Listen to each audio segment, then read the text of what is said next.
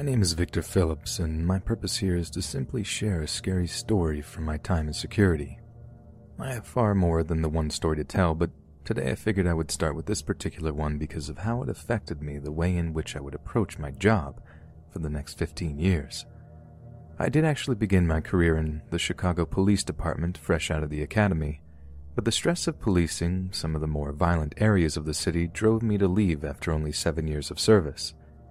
At first, I considered moving to work in some little out-of-the-way place, but I eventually realized it was the feeling of always having to carry a gun that was what had caused me to leave, or so I thought. Therefore, I decided to move over to the area of security where I was not required to carry a firearm, and almost immediately, the weight that I had been carrying on my shoulders for all those years seemed to disappear. I'm fully aware most of my fellows in law enforcement would see my career choice as a major step down, but for me, I felt the responsibility of possibly having to take someone's life weighing on me daily. Now I could still work in a position where I would be able to protect people without having to be armed while doing it. It seemed a win-win for me. Because of my prior experience, I was quickly put in charge of the night shift, guarding a high-rise office building. The building was located in a quiet and once safe neighborhood in my hometown. I never liked Chicago in the first place, so leaving the force was a great opportunity to return home and be around my family and friends. This story occurred late on a Thursday night. I had been walking the female employees of the building to their cars, and that was what I was busy doing when I ran into a career-altering situation. Having just left the car of one employee, I heard the sound of a man yelling at someone across the parking lot. A quick look around and I found the source of the racket. It appeared to be a disheveled man attempting to rob a woman I knew who worked in the building. Without a second thought, I ran to help. Not until I was too close to turn around for assistance did I notice that the man was holding the poor lady at gunpoint. The attacker was at first taken aback by my presence, but the second he realized I was unarmed, he actually began laughing. He knew at that point he was in control, and he took advantage of this by rushing me and clubbing me with the butt of his pistol until I apparently lost consciousness. It wasn't long before I came to, but it was long enough for him to make his escape with his victim's jewelry and money. Apparently, someone had witnessed the mess and called 911. After a few hours at the emergency room and a long night awake to reflect on the incident, I was horribly overwhelmed by embarrassment and regret, but that wasn't the biggest realization. It had taken such a dangerous incident to make me understand that I was responsible not only for my own safety, but also for the people I had to protect. I know it sounds stupid of me to have just come to that conclusion, but I guess I had always thought I carried a gun to protect myself from bad people. Now it seems logical that I couldn't protect others if I wasn't at first safe.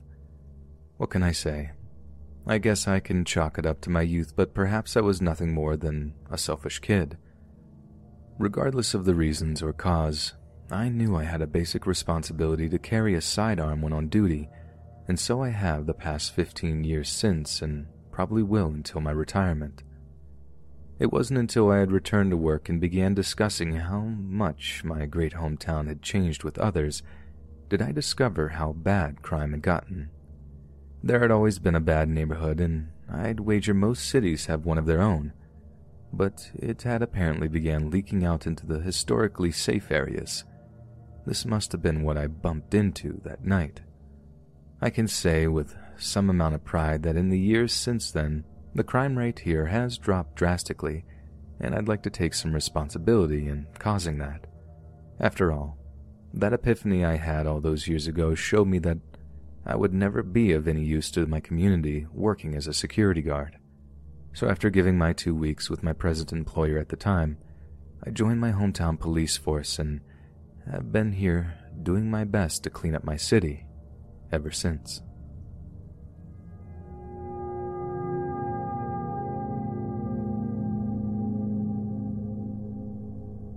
Since an early age, my parents expended a lot of energy to make sure I believed that, regardless of my gender, no one would be able to stand in the way of me achieving my goals. They often told me that working my hardest would be enough to get where I wanted to be, and on those rare occasions when my fellow humans stood in the way of my dreams solely because of my gender, my hard work ethic would ensure my ultimate victory over their petty bigotry. Believe it or not, for the most part, their corny affirmations proved to be true. I'm sure, because of the time in which we are living, getting ahead on my own merit has been the norm, and I'm nothing but pleased this has been the case. Although I've heard stories and witnessed a few instances where other females have been held back just because of their sex, I myself have never been a victim of this behavior. At least, that was the case, until 6 months ago when I began my new career in security. My workdays became one long string of belittling statements and sexual insinuations. I'm aware in an earlier time in this country that it was an accepted part of being a female in a profession dominated by men to be treated as a sort of object. However, this is the 21st century now, and I was sure this type of behavior had died out with my grandparents' generation. But it appeared as if though I've walked back in time to a place where this type of treatment is encouraged.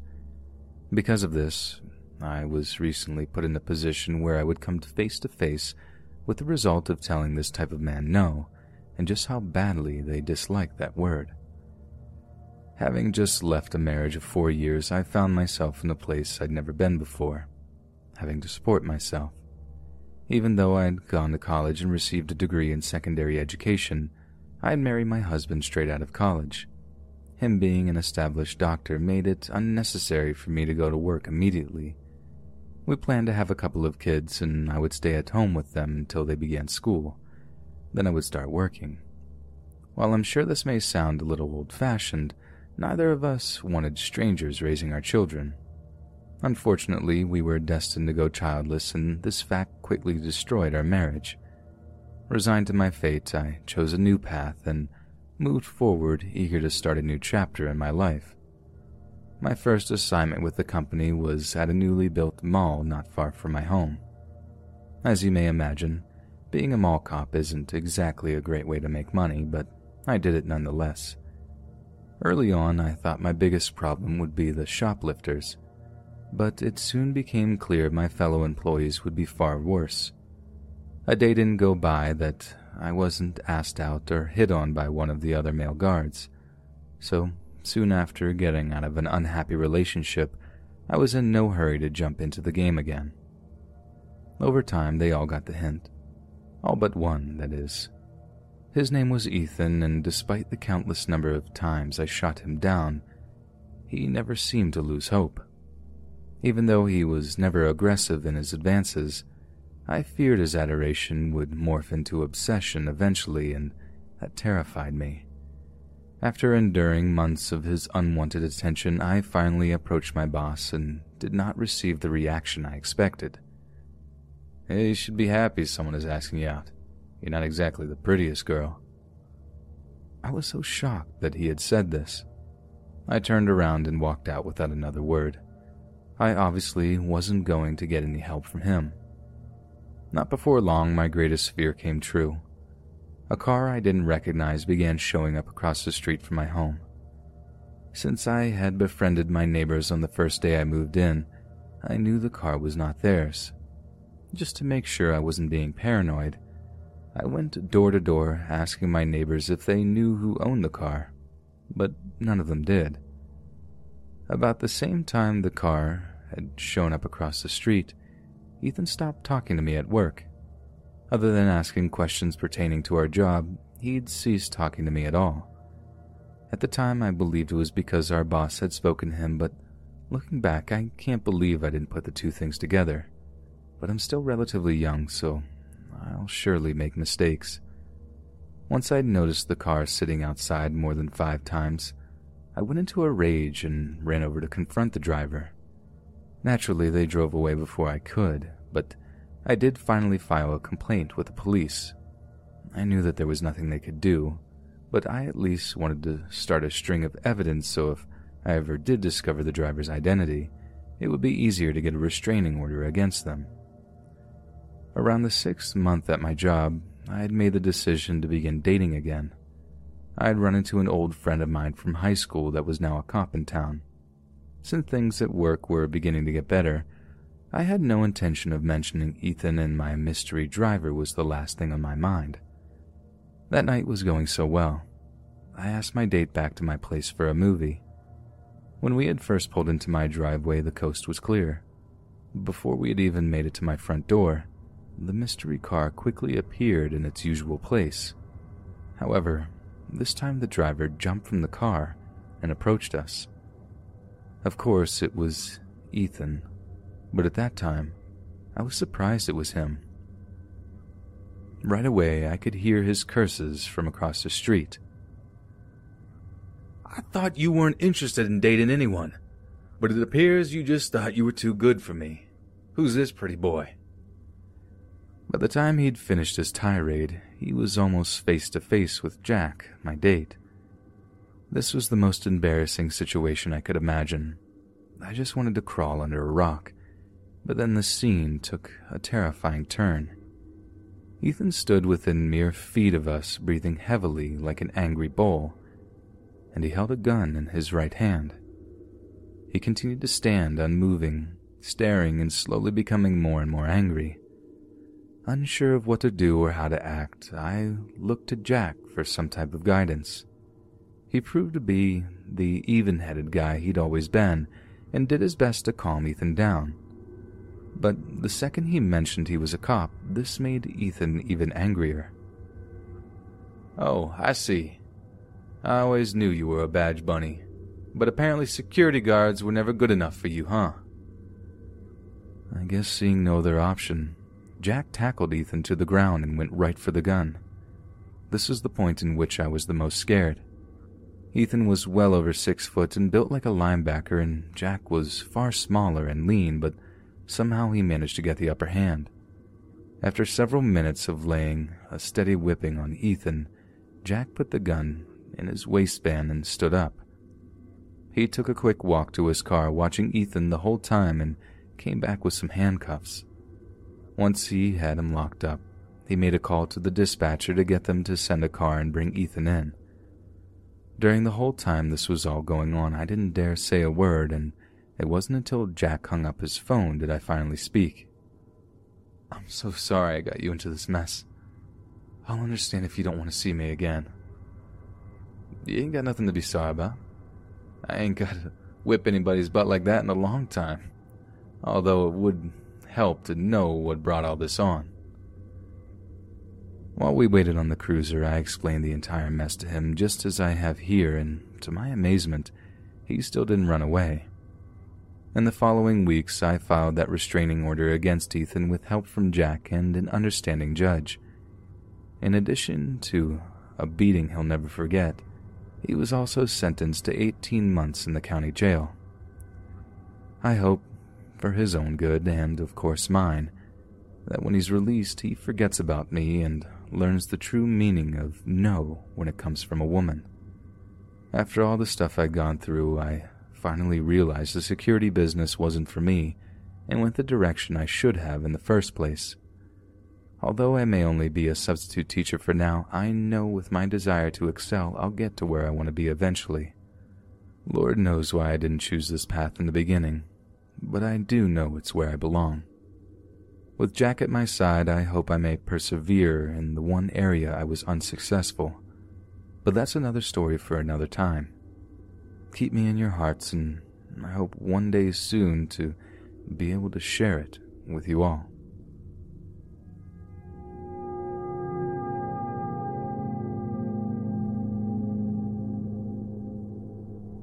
As long as I can remember, I've heard no end of stories about my granddad's years as a security guard. He started working for an armored car company, but soon realized the pay didn't equal to the dangers inherent in doing the job. So, after 3 years with the armored car people, he moved on to the First National Bank, then located in the heart of downtown. It being a family-owned business, they did the best they could to pay a competitive wage to the employees, including my granddad. In over 20 years guarding the bank, there was just a few small problems for him to deal with and no attempted robberies. Except one, and that's the story I plan to share with you all. I hope you enjoy it, but keep in mind it's the only story he ever only told once. As I go, I believe you may begin to see why. To the best of my memory, this incident took place around 1981. The only real reason I have for this date is because Granddad said it happened about 10 years after he began working for the bank, and I do know for certain he joined them in 1971. So, whether the date matters or not, this is when it took place. Regardless of date, the morning was an average workday. He just opened the doors a half hour before and was having a conversation with one of the regulars. Unbeknownst to him, a man had got the drop on him and gave him 2 quick whacks on the back of his head with his pistol. He doesn't remember what happened after that until he came to a few minutes later, but since his coworkers were able to fill in the blank spots later, I can tell you how the rest of the story played out. Before the rest of those in the bank at the time knew what was going on, the attacker fired a shot in the air and yelled to everyone to get on the floor except for the bank employees. The customers did what they were told, and the robber quickly approached the bank manager, covering him with his gun the whole time. Then he calmly instructed the manager to tell the tellers to empty their cash drawers and place the money on the counter in front of them. Doing what he was told, the manager yelled out to the single cashier on duty to empty her drawer. Now, this is where the calm bank robber lost his cool. Noticing that there was only one cashier on duty, he yelled at the manager and asked him where the rest of the cashiers were. Doing his best not to anger the robber more, he reluctantly told him that it was usual for them to only have one cashier until the noon rush started. Frustrated and not knowing what to do, the robber stood for a few seconds before he let out a growl of frustration and punched the manager in the gut and face. The others present said the bank manager folded like a deck of cards. For a moment, the robber stood over the body of the manager and pointed his gun at him as if though he was about to shoot him, but after a couple of moments he let out another yell of frustration and turned to the cashier's window. This was around the time Granddad started to regain his wits. He said when he opened his eyes, he realized he was tucked away in a small nook out of sight from anyone. When he'd been attacked, he was standing next to a cutout area at the end of the cash windows that usually held a large plant, but since the plant had recently died, the notch was empty. Apparently, when he was knocked out, his body fell into the empty space, so for a few minutes, he remained laying there, just listening to what was going on. Once he realized no one could see him, he decided he'd use that advantage to ambush the thief on his way out the door. At the time he told me this, he acknowledged that it wasn't encouraged in policy to shoot a thief who had not shot at him or others in the bank first. However, he wagered that he'd have the support of his employers since he had been assaulted by the robber earlier, and even if he wouldn't be, he was mad about being pistol-whipped and didn't really care anymore at the time what anyone thought about it. So, as quietly as he possibly could, he got to his knees and pulled out his pistol.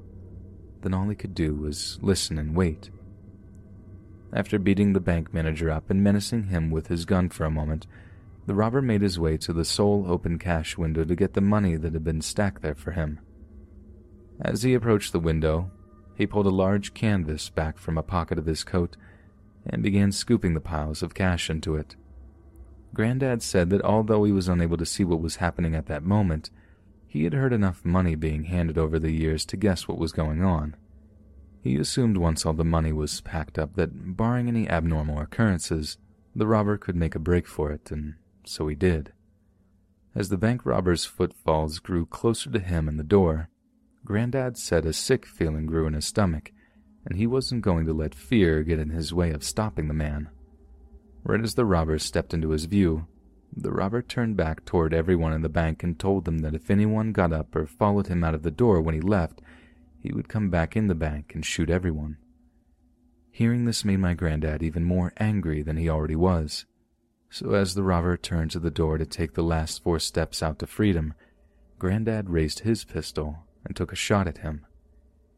He admitted that his hand was a tad shaky, and as he pulled the trigger, he still managed to hit him in the left shoulder.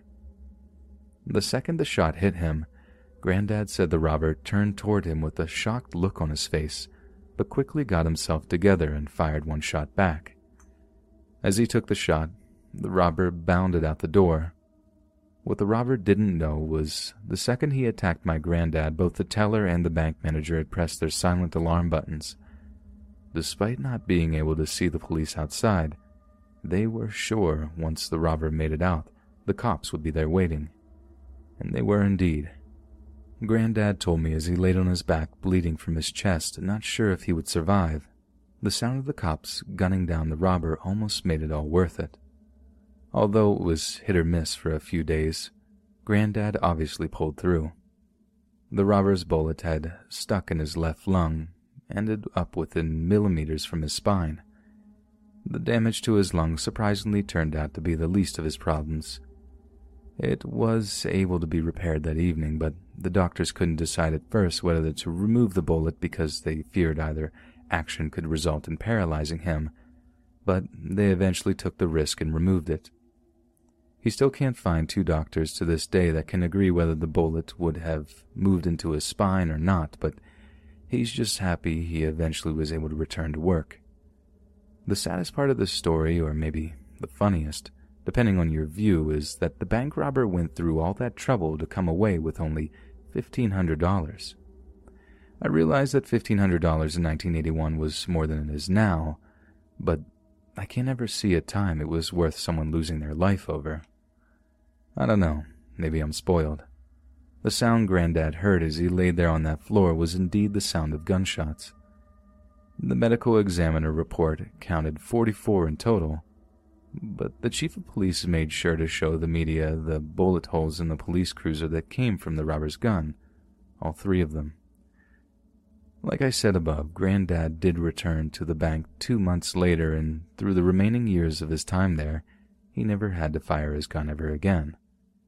Although there was one time he came close while intervening in a very heated argument between a man and his mistress, but I'll save that story for another time. You guys let me know if you're interested in hearing it.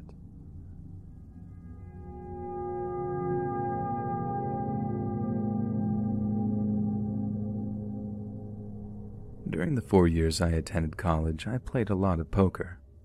Over time, I became one of the best players in my school and then my state. By my senior year of school, I thought I was one of the best players in the country, and no one could tell me otherwise. I was so sure I was unbeatable that when I received my financial loan money for the year, I took it all with me to a big game, often attended by many of the best players in the state, and lost almost all of it. Although I still had enough to start the year, I obviously wasn't going to make it through to graduation without finding a way to get it back. Since I wasn't going to get the money from my parents, I had to do the one thing I'd been avoiding the last 3 years: get a job. For the first few days after the game, I had no idea where to go.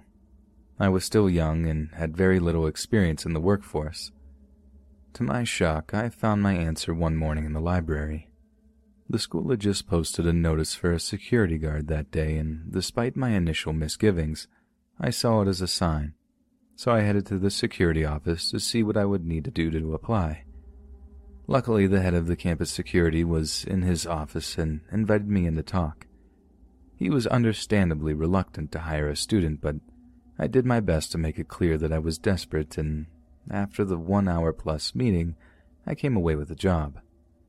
Not that I had a job, all I needed to do was find out how to be a security guard. I took the rest of the day and the next doing research, something I look back on now as hilariously naive. But my first night of work, I believe I had the job figured out. God, how I was young. My first shift was a Friday night. I was told to arrive an hour early so I could get my uniform and fill out paperwork. Once I had completed all of that, I was thrown in at the deep end. Our first call was to one of the dorms where a female student was beating up on her boyfriend. My initial assumption was that she was the one who called, but when we got there, we could see for ourselves that he was the one who needed help. All we could do was separate them and tell them to stay away from each other, but a week later I saw them on campus making out with each other, so it appeared that he'd forgiven her. We barely had time to catch our breath before we had another call. All we knew at the time was that there was an argument outside of one of the frat houses just off campus. Despite the house not actually being on the campus grounds, they were part of our jurisdiction. When we showed up, it was obvious no one was happy to see us, but after a little looking around, we found who had made the call. When I came face to face with the petite and harmless-looking girl, little did I know in just a matter of minutes how much she'd make me wish I'd never seen her. From what we could gather, the girl's boyfriend had caught her making out with one of the frat boys and a fight had broken out. Luckily, some bystanders separated the two guys, but they were massive rugby players and drunk to boot. The air was still heavy with testosterone, and the fight breaking out again was almost guaranteed.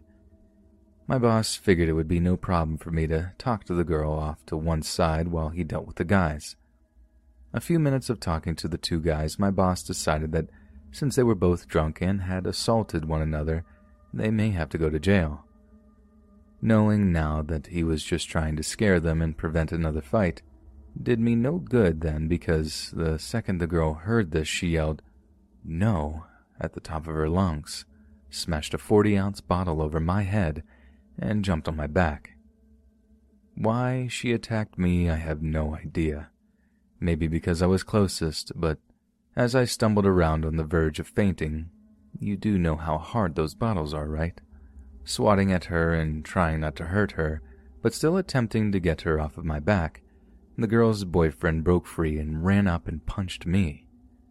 Of course, the combination of the bottle and the punch caused me to drop.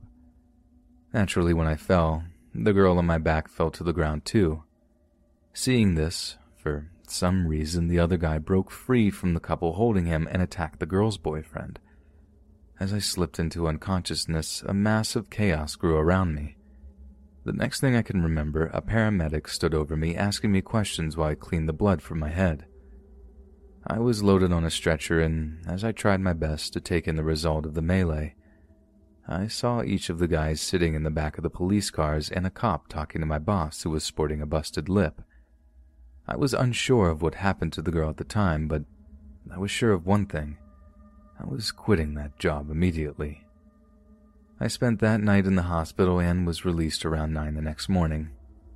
Despite having a splitting headache, I went straight to the security office and told my boss I was quitting. He didn't bother to try to talk me out of it. He probably knew I wasn't right for the job, and I did beg him for the job, so I guess he decided to give me a chance. It turned out the girl had been arrested first and had been taken away before I was conscious.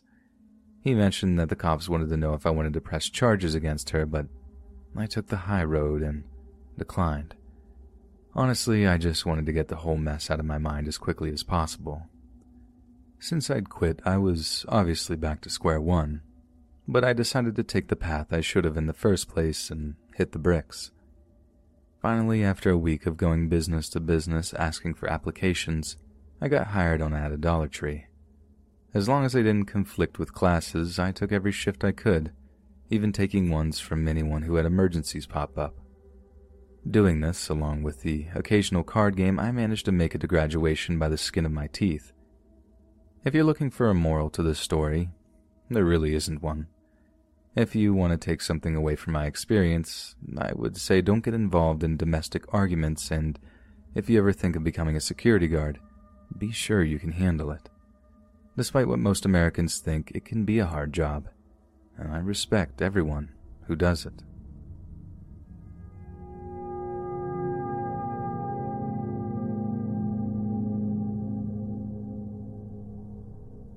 I'd have to be majorly out of touch not to be aware of society's overall attitude towards security guards. Names like Rent-A-Cop are pervasive in our country. Not to mention movies like Paul Blart do our profession no good, but I can promise you, thousands every day, men and women both risk their lives to protect people and products from those who put their safety and security in danger. I'm here to share one such story with you all today. I began my career in security much like the majority of us do, with a private company. Depending on the day, I may spend my time patrolling a strip mall or protecting a high-end jewelry store. This was my gig for 12 years until I was headhunted away by a 4- and 5-star hotel chain to run their security in one of their Florida locations. The chance to no longer have to pound the pavement was too good to pass up, and I accepted the job right away. I initially had 4 guys working under me, but I added 1 more guy within a month of getting there. For the most part, the hotel was a quiet place, so for me and my guards it was a low-stress environment. Things stayed relatively easygoing for the first year. Don't get me wrong, it was by no means a utopia. Because our location and reputation, we tend to attract celebrities of all forms of entertainment looking to take a break from the constant peeping of the media. Occasionally, we are faced with a star who mistakes our respect of his privacy as an excuse to take things too far. It was one particular entertainer's disgusting behavior that motivated me to share this tale with everyone here. When I took the job as senior pencil pusher, I was well aware I would be sacrificing some of the more exciting aspects of the job for more money. So, that morning we got the call for backup from one of my guys. I jumped on it. Apparently, he answered a noise complaint from another guest, and even after 5 straight minutes of knocking on the door, the only answer he received was the sounds of furniture and glass breaking. So, not sure what he was about to walk into, he called for backup. Once I arrived, we carefully entered, still announcing our presence the entire time. The room was now completely silent. As I peeked around the corner, I noticed the guest laying still on the bed surrounded by broken furniture. Figured he had worn himself out. I told my guy we should check on him to make sure he didn't need the paramedics. As we calmly and confidently approached the bed, he leapt up and pounced upon my employee. While he hung around his neck like a monkey, he was screaming something about the CIA. My guard stumbled and dropped to the ground, continuing to fight off his attacker. Almost as soon as he pounced on my guy, I was standing behind the guest, punching him in the kidneys, trying to get him off of my employee's back. What I wasn't aware of at first, because of where I was standing, was that he had been stabbing my guy with a steak knife. But once he fell to the ground, I could see his wounds.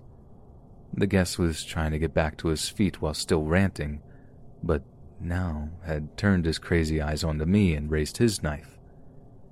As his arm came down, I lifted mine and blocked his strike, but nonetheless got slashed through the forearm.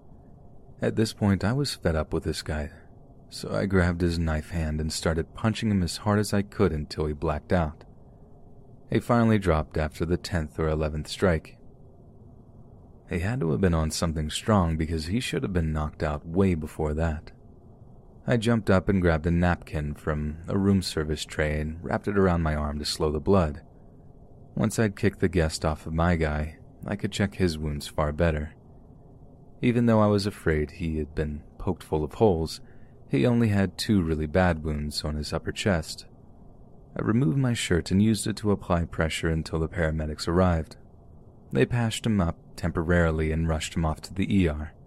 The cops cuffed the guest, and the minute he came to, he went back to ranting and putting up a fight with the police for quite a while.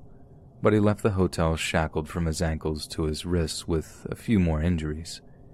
It wasn't until the whole mess cooled down did I remember I had a cut on my arm. I hoped I could get away with throwing a Band-Aid on it and go about my work, but once I had a good look at it, I knew it was a bit more serious. I was headed to the hospital anyway to check on my guy, so I stopped off and had them stitch it up once I discovered his condition. To his family's joy and mine, the stab wounds were not life-threatening. Out of the 6 punctures, only the 2 were deep enough to cause any long-term damage if they had hit something vital, but since one was in his shoulder and the other just below it, in the upper chest well away from his heart, other than a few weeks of pain, he would be fine. After 2 weeks of paid vacation, he returned to work almost as fit as before. Because of his place in society and his money, he had to know he was going to get off with a slap on his wrist. His people managed to get the incident hushed up, but I made sure that he was banned from staying at any of our hotels across the country. My guard, Alan, did walk away with a couple $100,000 after the news he had contacted a lawyer reached the guest. He's happy his son's college funds are taken care of for now, but I doubt he'd tell you it was worth it. The incident did serve as a reminder that I'm not as strong or as tough as I used to be. So now I leave it to my guards to back each other up. I'd hate to be the reason one of my guys got hurt or killed because I didn't know when it was time to pass the torch on to someone younger and fitter. I understand now my number one priority is to ensure I have the best guys available to keep the guests of the hotel and my other employees safe from maniacs like the one I just told you about. If that has become my place in life, I see it as the noblest one to hold, and I am more than honored to be the man chosen to do it.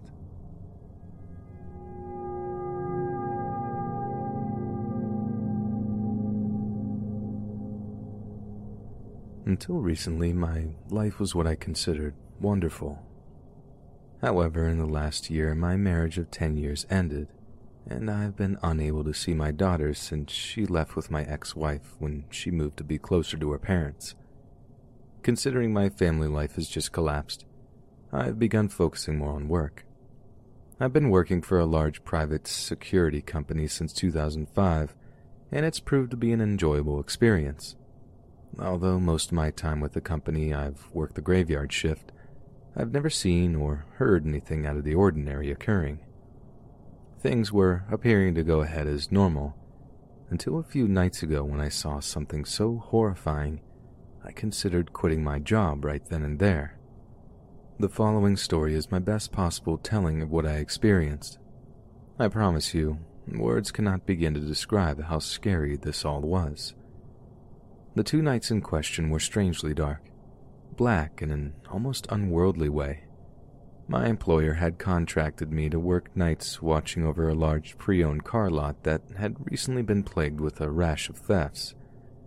I was posted in a small building, maybe 8 by 10 in size. My theory is it once served as one of those photomat buildings where they used to process photographs until they died out in the mid-'80s. The building has enough room for a small desk to hold a laptop and a radio charging unit. At the desk sits a rolling office chair, and the whole setup stands in front of a sliding drive-through window. There's just enough space left for the door to open into it and no more. Despite it being rather cramped, I've been able to make it work. Most of my shift, I sit at the table and browse through the internet. About every hour or so, I step out to do my rounds of the lot. My jaunts around the property give me a chance to stretch my legs and enjoy the cool night air. An occasional run-in with some critter like an armadillo is the extent of my visitors, and this is the way I've always liked it. This property, in spite of its prior activities, had been an especially quiet one. I had been optimistic I'd get through the contract without any trouble from those who had caused me to be here in the first place.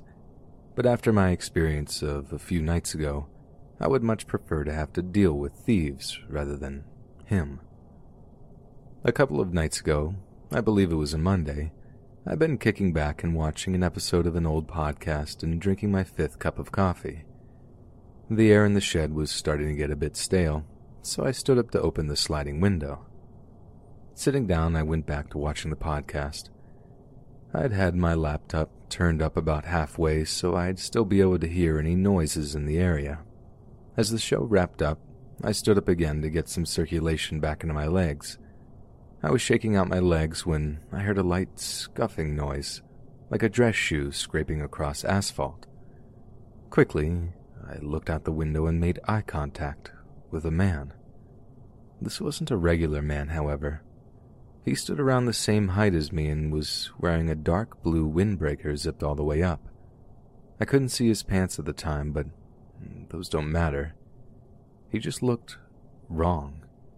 The only way I can describe it. The longer I looked at him, the more uncomfortable I grew. His face was a whitish, almost opaque color, but it was his grin. God, that grin. His smile stretched across his face to an unholy extent. It was like he had grabbed at his mouth and pulled it almost to his earlobes. Despite my overwhelming desire to scream, I could not move. He stood frozen, only continuing to stare into my eyes. Although I was sure his grin could not grow any larger, He drew it up into a freakish half-moon shape and said just this: "Hello there." The words slid slowly from his mouth as he said it. His voice was deep and full of a dark sort of glee. As soon as the words ended, his thin lips snapped back into the maniacal grin he had when I first noticed him, and the terror had grown so strong, I began pawing at my mouth in an attempt to stifle the sobs that were creeping into my throat. Still unable to move and locked eye to eye with him, a glint of light flashed in his icy blue eyes. For some reason, this was the last straw for me, and the muffled sobs I had been trying so hard to stifle broke free and exploded into a full-blown wailing. Somehow, I was able to close my eyes, but the wailing continued for what seemed like hours, but surely was just minutes. My hands were now soaked with my tears, and I could feel my knees beginning to buckle. On the edge of hyperventilation, I dared to open my eyes and was relieved to see he was gone. Just like that, I dropped to the floor and continued to sob, but now in relief rather than terror. I was awakened by a loud banging. It took a moment to get my wits about me before I realized where I was at. I jumped up and opened the door of the shed. The morning sun burned my eyes as I peered out at my boss. "You've been asleep this whole time? I tried to get a hold of you on the phone multiple times, but got nothing. One of the shop guys called me this morning and said your car was still in the parking lot when he showed up at 7:30. Are you okay?" Wiping the sleep from my eyes, I explained that the night shift must have caught up with me and I fell asleep so hard I couldn't be roused. Although at first I expected him to be mad, he appeared to have just been concerned since I was usually off work and checking in with him by 6 a.m. or soon after. "We'll get home and get some sleep. We have to sit on this place for at least the rest of the week, and I don't have anybody to take your place. When this contract wraps up, just take a couple of weeks of vacation. You're too close to retirement to burn out now." I hadn't realized until he mentioned it that I hadn't taken any time off for over a year, so I agreed and headed for home. Not until the drive home did I remember what had happened the night before. Despite it seeming so real, there was no way that it was any more than an awful nightmare. I've had them a few times, never quite as vivid as that, but my logically bent mind wouldn't let me believe that he was real. Even after all the sleep I'd had that night, I was still abnormally tired and managed to sleep the whole of the day and into the evening, waking up with barely enough time to get to work. However, after a few cups of coffee, I was back to normal and on high alert. That night shift was quiet as usual, until around 1:15 when I noticed a dark, late-model truck pass the shed a couple of times. Suspicious, I stepped out of the shed and walked a few feet toward the road. No more than a minute later, the same truck appeared again and approached the lot, this time driving very slowly. As it got near, the truck came to a complete stop in front of me. It sat there mere seconds before speeding off. After that, I never saw them again. If I was willing to bet, the people in that truck were the reason I'd been hired to do this job. Hopefully, knowing security is watching the lot at night now will give them second thoughts about coming back in the future. I stood there waiting for them to come back for around 10 minutes before I gave up and went back into the shack. A couple of hours went by before I decided I should take a walk around the lot and make sure my friends in the truck hadn't come back. I picked up my phone and stuck the keys in my pocket as I opened the door. When I looked up, I came eye to eye with the smiling man. Close up, his inhuman grin was even more horrible and unnatural. Once again, I was frozen in fear. As we stood staring at each other, the terror inside me grew, and my obvious discomfort made his grin spread wider and wider. Then, just as before, the massive hole opened and let out a deep, breathy voice. "Hello, my friend." His words had the laughing timbre of a madman, and every second I was in his presence, my psyche continued to crumble. The unnatural blue glint in his eyes conveyed the boundless joy he felt as I mentally collapsed in front of him. In order to make one final attempt at unraveling me completely, he slowly extended his right arm toward me, moving ever so slowly. My breathing grew quicker. The thought of this freak touching me was driving me mad. At this point, I was already a sobbing mess, but right before his slender claw touched me, a guttural and primal scream burst from my throat, and I fell back into the shed. Instinctively, I slammed the door closed and locked the deadbolt. I quickly crawled under the desk and covered my head. Although I couldn't see him, I could hear him just above me, staring through the sliding window. At some point in the night, I could hear the scuffing sound of his shoes as he walked away. Just like the night prior, I stayed curled up into a ball, this time under the table, quietly sobbing until dawn. As the first rays of sun peered into the little shed, I timidly crawled from under the table and peeked out of the window to ensure the ghoul was truly gone. Once I was sure, I grabbed my things and ran to my car. I drove directly to our office and demanded the boss take me off the job. He said nothing at first, just staring for a moment. I can imagine my appearance was shocking. I'd spent the night huddled under a table bawling like a frightened child, but essentially that's what I'd been. Somehow, that horribly distorted man had an unworldly power over me, a power I could neither explain nor understand. Waiting for my boss to answer, I stood before him impatiently. "Please, sit down and relax." His words were blunt and commanding, but I continued standing, unwilling to move.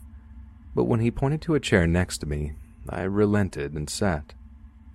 Once I had sat, his expression changed to one of concern, and he asked me what was wrong with me. Confident that he would never understand the terror of the situation, I said nothing other than there were some weird things happening around the car lot, and it was freaking me out. I did, however, make it out to sound as if though I was possibly just worn out like he had suggested the morning prior. Once again, he sat silent for a minute and stared at me with a look of indecision. "Okay, here's what we're going to do. You're going to take a few weeks off. I don't want you to do anything other than sleep and lay out in the sun. When the 2 weeks are over, you're going to come back, work days for a while. And when I say a while, I mean a long while. You've been working nights for far too long. Humans need sun and sleep to function, especially at your age. I'll say yes, sir, and I'll stick you on a desk until you retire." Initially, I felt a pang of disgust at how he summed it all up to something so stupid, but I'd gotten what I wanted. Although I hated working days, it reduced my chances of ever having to come face to face with that man again. So I agreed and drove home. So it's Thursday afternoon, and we're back to the present time. Now that my story has been told, I want to make one thing very clear before moving ahead. Now and never have I believed this smiling man to be some kind of supernatural entity. Those type of things belong in the world of fantasy and science fiction, believe me.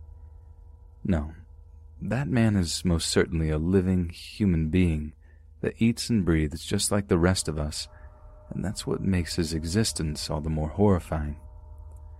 Someone like him, whether they are merely disfigured and mad or something far worse we have yet to comprehend, cannot be disregarded like any sensible member of society can disregard a ghost or brain-eating zombie. We are forced by matter of chance to suffer the horror of his ungodly image and what, if any, power he has to push your sanity to the breaking point. As far as my life moving forward, I hope to soon see the beautiful face of my daughter and be able to, no matter how briefly, take my mind away from the terrible visage that haunts me day and night. I also pray to God that upon returning to work, I will never be subjugated to such a terrible experience again. I have now had my say, but I want to leave you with one simple piece of advice. If you are ever out at night and come upon a tall and thin man with pasty pale skin and a freakishly large grin, don't look him in the eyes and run away as fast as possible. I can assure you, he's someone you will never want to meet.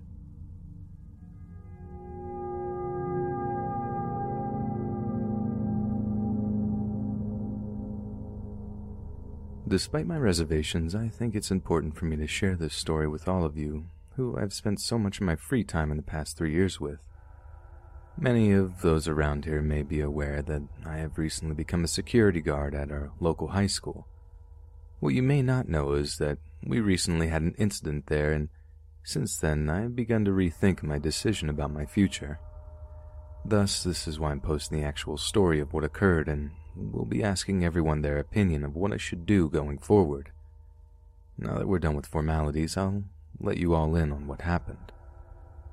Those of you who don't know the background of what led me to taking this job, I'll take a brief moment to catch you all up before I get to my account of the incident. I'm a recent graduate of our nearby junior college, and although I did leave with a bachelor's degree, my town's police department is not taking any applicants at present. Since I have no desire to move elsewhere, I figured I should get a job doing something very similar to law enforcement at least, until I can get on with my local PD. Here's where my buddy Rob stepped up and got me a job doing security at our old high school. Since he's the vice principal there, he used his small amount of influence with the school district and got me hired. The chance to get paid to relive my old school memories made it much more than just some run-of-the-mill rent-a-cop job for me. If anything, it could provide me with a little experience dealing with and solving problems, a thing I have been told often is the key to becoming a great beat cop. Well then, now that everybody's caught up, I'll get to the reason I'm here and why it's causing me some problems. Most of my morning is spent at one of the metal detectors posted at each of the main entrances of the building. For the most part, this particular task is uneventful. We do have the occasional kid attempt to sneak in a pocket knife, but this usually ends up being a mistake and we confiscate it. The child may get detention, but more often than not, they are let off with a warning after a rage-laden call from their parents. Since I was an absent-minded boy at the time, this seems fair. I see no need to ruin a kid's future because of a small mistake. Anyhow, my thoughts on punishment aside, the rest of my shift may be taken up with patrolling the parking lot or escorting some student to the office. Considering I'm the rookie of the team, I'm often given the less glamorous tasks. One of these is checking the area out behind the old machine shop for smokers. Since I was a member of this crowd during my time at the school, I didn't really enjoy busting the new generation, but I do it anyway. I was returning from this said task with a couple of students in tow when I ran head first into the biggest test of my young life. At the same time I was looking for kids sneaking a smoke, one of the old guards, Cliff, who just happened to be a retired police officer, was searching the school for a freshman who had disappeared about an hour earlier from his math class. I was fairly positive that one of my smokers was the kid he was looking for. Not far from the office, the roar of gunshots came from the opposite end of the hall. Pointing at the office not far from where we were standing, I hurriedly yelled at the boys to go ahead and I ran as fast as I could towards the shots. I'm well aware that this was a stupid thing to do, especially being unarmed, but this is part of my job. Cliff was the only one of us with a gun, and I knew he had just been in that area. Barely halfway down the hall, I saw Cliff coming out of a janitor's closet, and he continued walking toward me, but he didn't appear to see me. As I grew closer, I noticed a look of shock frozen on his face. I approached him and asked if he had heard the shots, but he didn't answer. He continued walking away, only pointing at the closet. I yelled at him to get his attention, but this proved to be useless, so I swallowed the lump in my throat and slowly opened the closet door. As happens in such times, the door creaked loudly as it opened. Once it was about 1/4 of the way open, I peeked around the edge of the frame and saw the body of a boy laying on the floor. This shocked me at first, but I quickly pulled myself together and craned my head further into the room. This is when I noticed a revolver laying in the pool of blood slowly growing about his body. I summoned up my courage and entered the closet to get a better look. Looking down upon the boy's body, I realized that this was the kid that had gone missing from his class earlier. Not wanting to mess up any evidence, I reached out over him, the whole time supporting myself on the wall and checking his pulse. There wasn't one. So making one more quick scan around the closet, I walked gingerly out the door. On my way out, I did notice a blue backpack wide open in the sink. I can only assume this was where he had kept the gun the whole morning, and this closet was the place he had been hiding in. God knows what he was planning on doing once he left that closet. Despite him only being a 14-year-old kid, I'm glad Cliff stopped him before he had the chance to start it. When I closed the door behind me, I made a call on my radio to the front office and told them to call the police. By this time, the other guard had arrived on the scene, so I asked him to watch the door until the police arrived. Cliff was still walking like a zombie down the hall, heading who knows where, so I jogged up to him and put my arms around him in an attempt to comfort him. The shock was still fixed on his face, and the only words he spoke to me were, "He wouldn't drop it. I don't know. He was just a boy." I steered him towards the office and sat next to him on some chairs just inside the door. Once the police had spoken to him, one of the officers drove Cliff home, and from the way it looks, he won't be coming back to work. Shooting the kid, regardless of the circumstances, has messed him up. Everyone is almost positive that no charges will be filed against him. That little punk would have killed unknown amounts of people if Cliff hadn't stepped in, and I haven't met a single person who doesn't support what he did. Almost at once, the search for how the kid got the gun into the school began. After a week of investigating, it was decided that he had probably entered through the service entrance coming from the machine shop, the very same door I had used later that morning to catch the kid smoking. We discovered that there was a screw sticking in the door jamb that prevented the door from locking automatically. Somehow this student had discovered this flaw in the lock and used this as a path to sneak in the gun. No other door lacked a metal detector, so this had to be it. In the weeks since this incident, I had had a lot of time to think about what went down that day, and this has created several questions and concerns in my mind. Ever since I was 5, I've wanted to be a cop. It's all I ever dreamed of, but now I don't know if I've got what it takes. Seeing that dead kid on the floor scared the life out of me, and seeing Cliff's reaction, a 25-year veteran, shooting him, made me even more terrified. After loads of thinking, I don't think I could kill another person, especially a kid or anyone for that matter. Considering the ever-increasing instances of shootings, there is a much higher possibility that I may have to pull the trigger on a young person in the future if I do choose to pursue this dream. I guess it's painfully obvious that I'm in need of some guidance here. I'm willing to listen to every suggestion and idea. Maybe I was never cut out to be a cop, or I'm simply a coward. Let me know what each of you think, or what you would do if you were in my position. Any little thought or idea may help.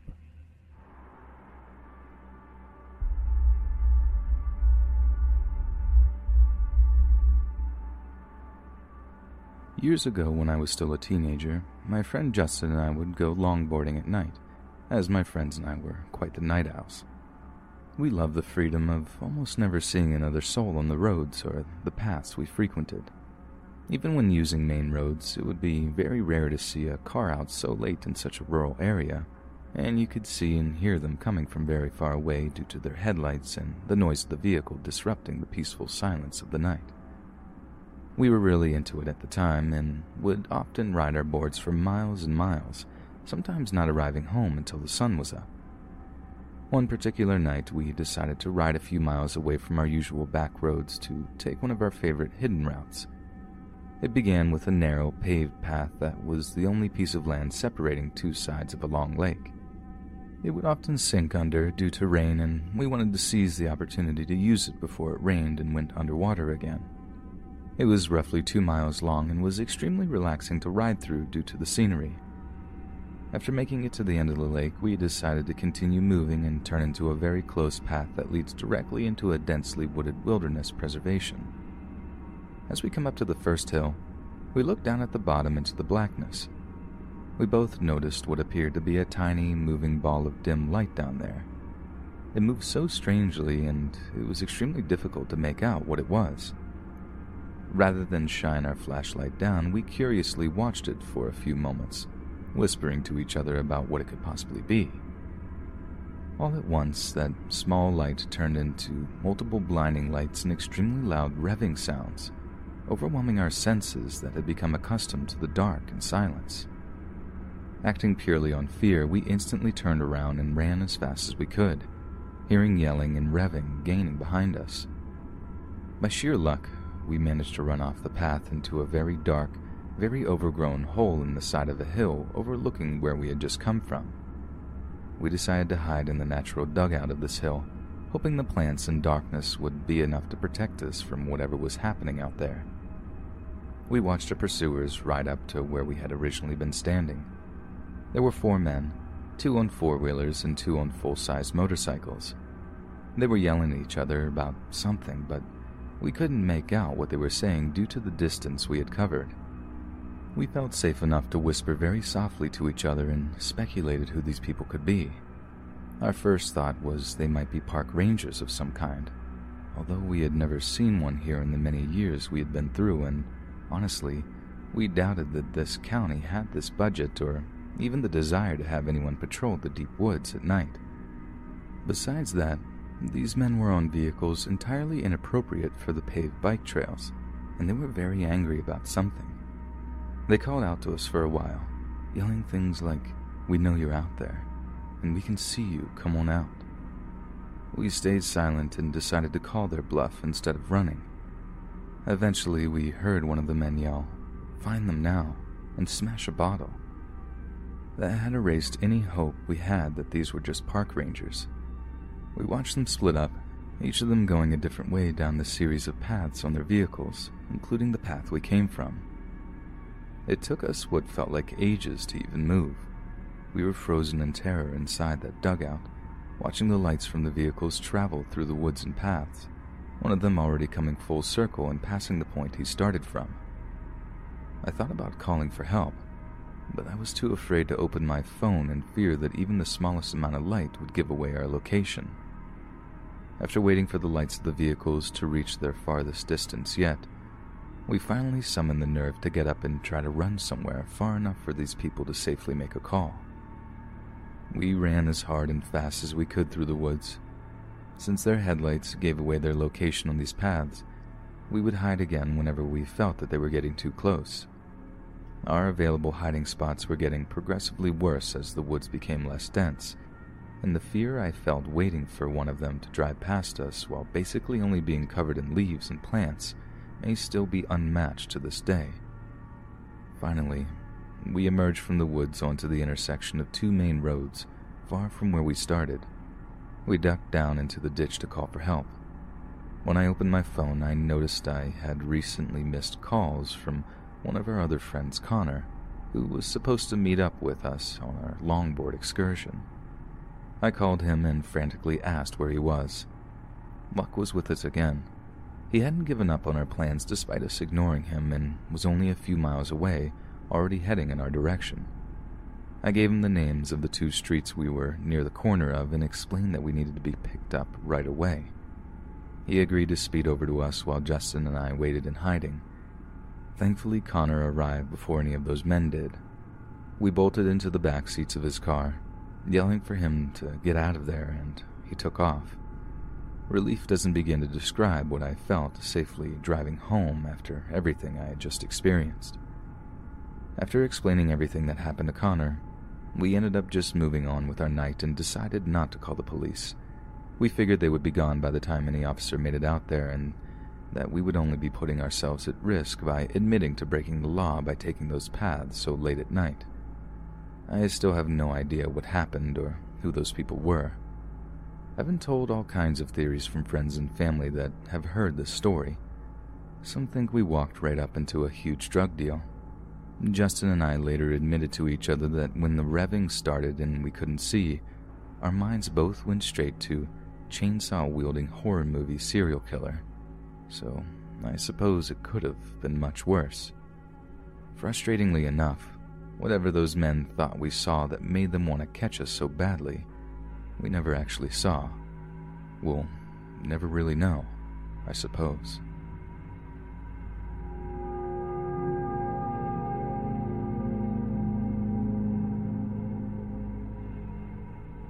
I live in a small city not too far from Edmonton, and recently there's been a series of armed robberies happening in and around the area.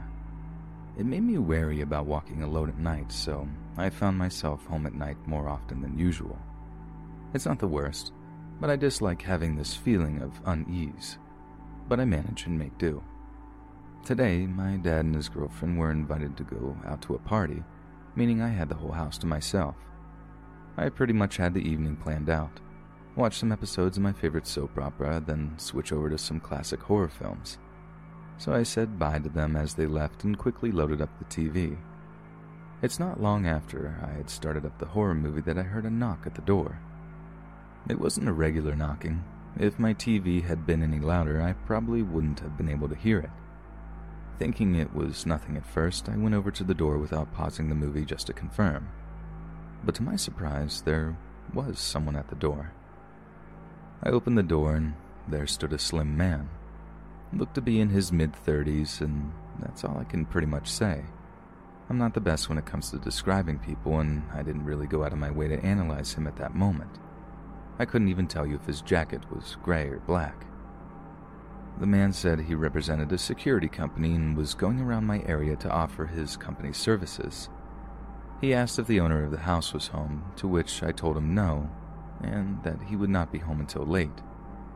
He then began giving me some quick information about his company, that it was the only one that was locally funded, and that it's already being used in several homes in my street, and that it's smart device friendly.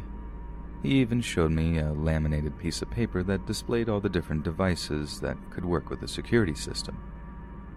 I told him that we weren't interested in having a security system at this time.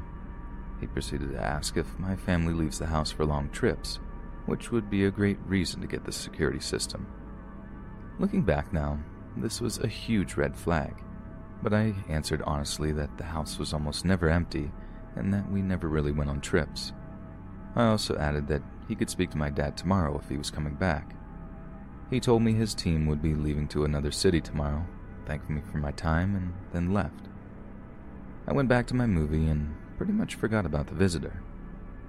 Movie finishes, and I decide to check my Facebook to glance the buy and sells. Near the top of my feed is a shared post that caught my eye immediately. What I read next made me completely freeze up. It was from a woman who also talked to a representative from the exact security company I had been advertised. This guy knocked on her door softly too, which immediately caught my attention. She noted how the guy never gave his name or business card, something I didn't even realize happened for me until I thought back on it. Overall, she was very suspicious of the guy, so she asked that he wait outside as she got a pen and paper to write down his phone number. When she returned, he was gone. The next-door neighbor told her that they saw the man running down the road and into an alley. But the biggest fact this woman dropped? She contacted the security company. It does actually exist, and they told her that they didn't send anyone out to this city to go door to door. This shared post is blowing up, and it seems that it occurred to a lot more people than just me. Some people even showed video from their security cameras of these employees. There's definitely more than one person pretending to work for this company, one even being a woman, and a lot of strange activity being reported. One person going into the backyard without permission, another person standing in front of the house like they're scoping it out. Knowing all of this now, it makes the entire encounter with that guy at my door terrifying. Was he scoping my house too? Would he have tried something if I didn't answer? I also wonder, was he hesitant to try anything because I didn't pause my movie? For all he knew, I could have had a friend over. Luckily, nothing suspicious happened for the rest of the night, but I will be extremely cautious from now on. If there's one thing I would advise, be suspicious of anyone you don't know that comes to your house. Just because someone says they work for a company doesn't make it true. You don't know who they are or what they might actually want from you.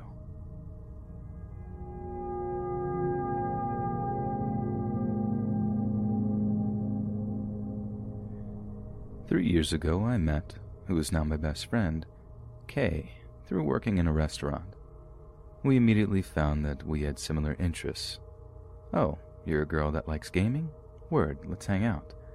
We were about 21 and 22 at the time. Fast forward to our first day hanging out outside of work. We go to a brewery downtown because we shared the similar craving for this thing on the menu called crack fries. They're seasoned to absolute perfection and tossed in truffle oil. Would recommend 10 out of 10. We had some beers, talked about school, and eventually decided to check out what events were going on in the Park Circle downtown while we sobered up. The Park Circle had different events going on throughout the week. Swing dancing on Tuesdays, jazz on Wednesdays. It was Wednesday, and I wanted to check if the jazz event was in season. Shoot. I glanced to the circle to what appeared to be a church event. It's not for another month. The church event was playing this chill and ambient instrumental music. The weather finally crept its way up to 70 degrees and sunny. We decided to stay, pitch up a hammock, and enjoy the artsy musical culture our city holds in the Park Circle. Kay had never hammocked before or seen the events in the circle, so I was pretty stoked to share what would be a new experience for her. We're facing each other, sharing stories from our past, tugging at the ropes to rock the hammock back and forth. It's a great first friend date. We're laughing, just two peas in a pod looking up at the finally blue sky of springtime, watching the sunlight flitter through the treetops overhead. Until the greasy, cracked-out face of a man hovers into our vision. "Looks like fun. Mind if I join you?" He uninvitedly plops his backpack against the tree holding our hammock strap. We exchange an unsettled glance and immediately sat upright to face the man. It's broad daylight, and homeless people sometimes meandered towards the circle and sat under the shaded trees to just hang out. Some asked for money, but most kept to themselves. Nothing out of the ordinary. I was kinda creeped out by the guy, but didn't think much of it because I'm used to interactions with homeless people. My mother was homeless, so I guess you could say I have a soft spot for having a conversation about their life, not giving them money, maybe offering a cigarette, and leaving it at that. Kay hasn't had that experience, so she keeps glancing back at me for some support of what we should do. The guy decides that he's welcome, cracks open a 40 in a crinkled paper bag and takes a few swigs. He extends his can to offer us some. We decline and ask him what he's doing. "Just seeing what's going on downtown. Noticed a large group down there." He points a dirty stub of a fingernail out to the circle. "Saw you set up and thought this swingy thing looked cool." I already considered saying, "Oh, we were just leaving," but he watched us set up. Getting up and packing up now after being there only 10 to 20 minutes only would indicate fear. Kay raises an eyebrow at me. I'm fairly new to the whole hammocking thing, so I'm trying to quickly devise how to casually grab my hammock, what excuse sounds most believable to make an exit, and get right out of there. He gives the typical creeper interview questions. Where are you from? What are you doing? We give him short replies, hoping maybe he'll take a hint and go bother somebody else. He only gets closer. "What's this?" He starts rocking our hammock. Kay's eyes cut into mine with panic. "A hammock? Where do you buy them? Thinking about getting one of my own." Maybe this guy genuinely wants to buy a hammock and is socially inept, not realizing rocking two girls in a hammock is incredibly creepy. I look down to the circle. Everyone's just doing their church thing. I look towards the walking paths that spiral out from the circle. I give passerbys a wide-eyed look of, "Please help us." They exchange this same look of, "Well, that's creepy. Sucks to be you girls," and continue walking. I look to the other side of the road and see a strange construction van pull up, the plate obscured. There was no business information on the side, but then again, my uncle drives a similar van for work. I expect to see a construction worker come out, but it's a man dressed in a business casual, talking on a cell phone. We'll call him BC for business casual guy. The homeless man nods his head at BC, who starts slowly and casually making his way towards us while maintaining his conversation. BC is speaking in a different language. I assume it's Hindi because I had a friend, Andrea, who grew up half Indian with her native-speaking grandma and her father. By her family's interactions, I could usually tell when something serious was going down. Family, money issues, etc. Sometimes I'd pick up small words in their conversations and try to understand what they meant. I was studying French in college at the time and learned that once you study a language, it can become pretty universal. You don't understand just that language, you can pick up on similar sounding vowels and words which hold a pretty similar meaning. From that, you can kind of decipher a translation. From BC's body language and words, how he kept looking towards us with purgatory eyes, I felt completely hollowed out. And then the feeling of a lead weight sank in my chest when I heard him say, "Do Ladakh." In a Hindi to French to English conversion that my brain puzzled together, do is similar to do, is similar to two. Ladakh, rest of word cut out, was pronounced in a way that reminded me of what Andrea's grandma called us when we were in middle school, before she translated her broken English and said, "girls." BC discreetly motioned towards us.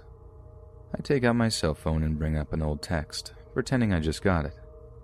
"Hey Kay, looks like Chris and Jordan are here. They're looking for us right now." I throw my body off the hammock, unclip it from the loop, and swiftly pull the hammock straps from the tree. Kay never took a hammock down before, but learned very quickly. We threw the jumbled heap of hammock and its straps in my backpack, and the homeless man calls after. "Where are you going?" We swiveled into a crowd of people, and when I turn, I see the homeless man and BC speaking, motioning angrily back towards us. We scramble through the crowds of people and down a few side streets until we're out of sight. Later, we tell my aunt and uncle when we get to my house. "By the way, this is my friend Kay, and here's what happened." My aunt's eyes are cold, and she tells us that trafficking and abductions of young women have been on the rise in our city, pulling women into vans from the side of the road or using markers of objects or people to indicate targets. We were a very visible target, sitting nearby a street in a highlighter yellow hammock. Now to the creepy business casual dude driving a work van and homeless guy who probably scored a natural ice for keeping us distracted. Nice try.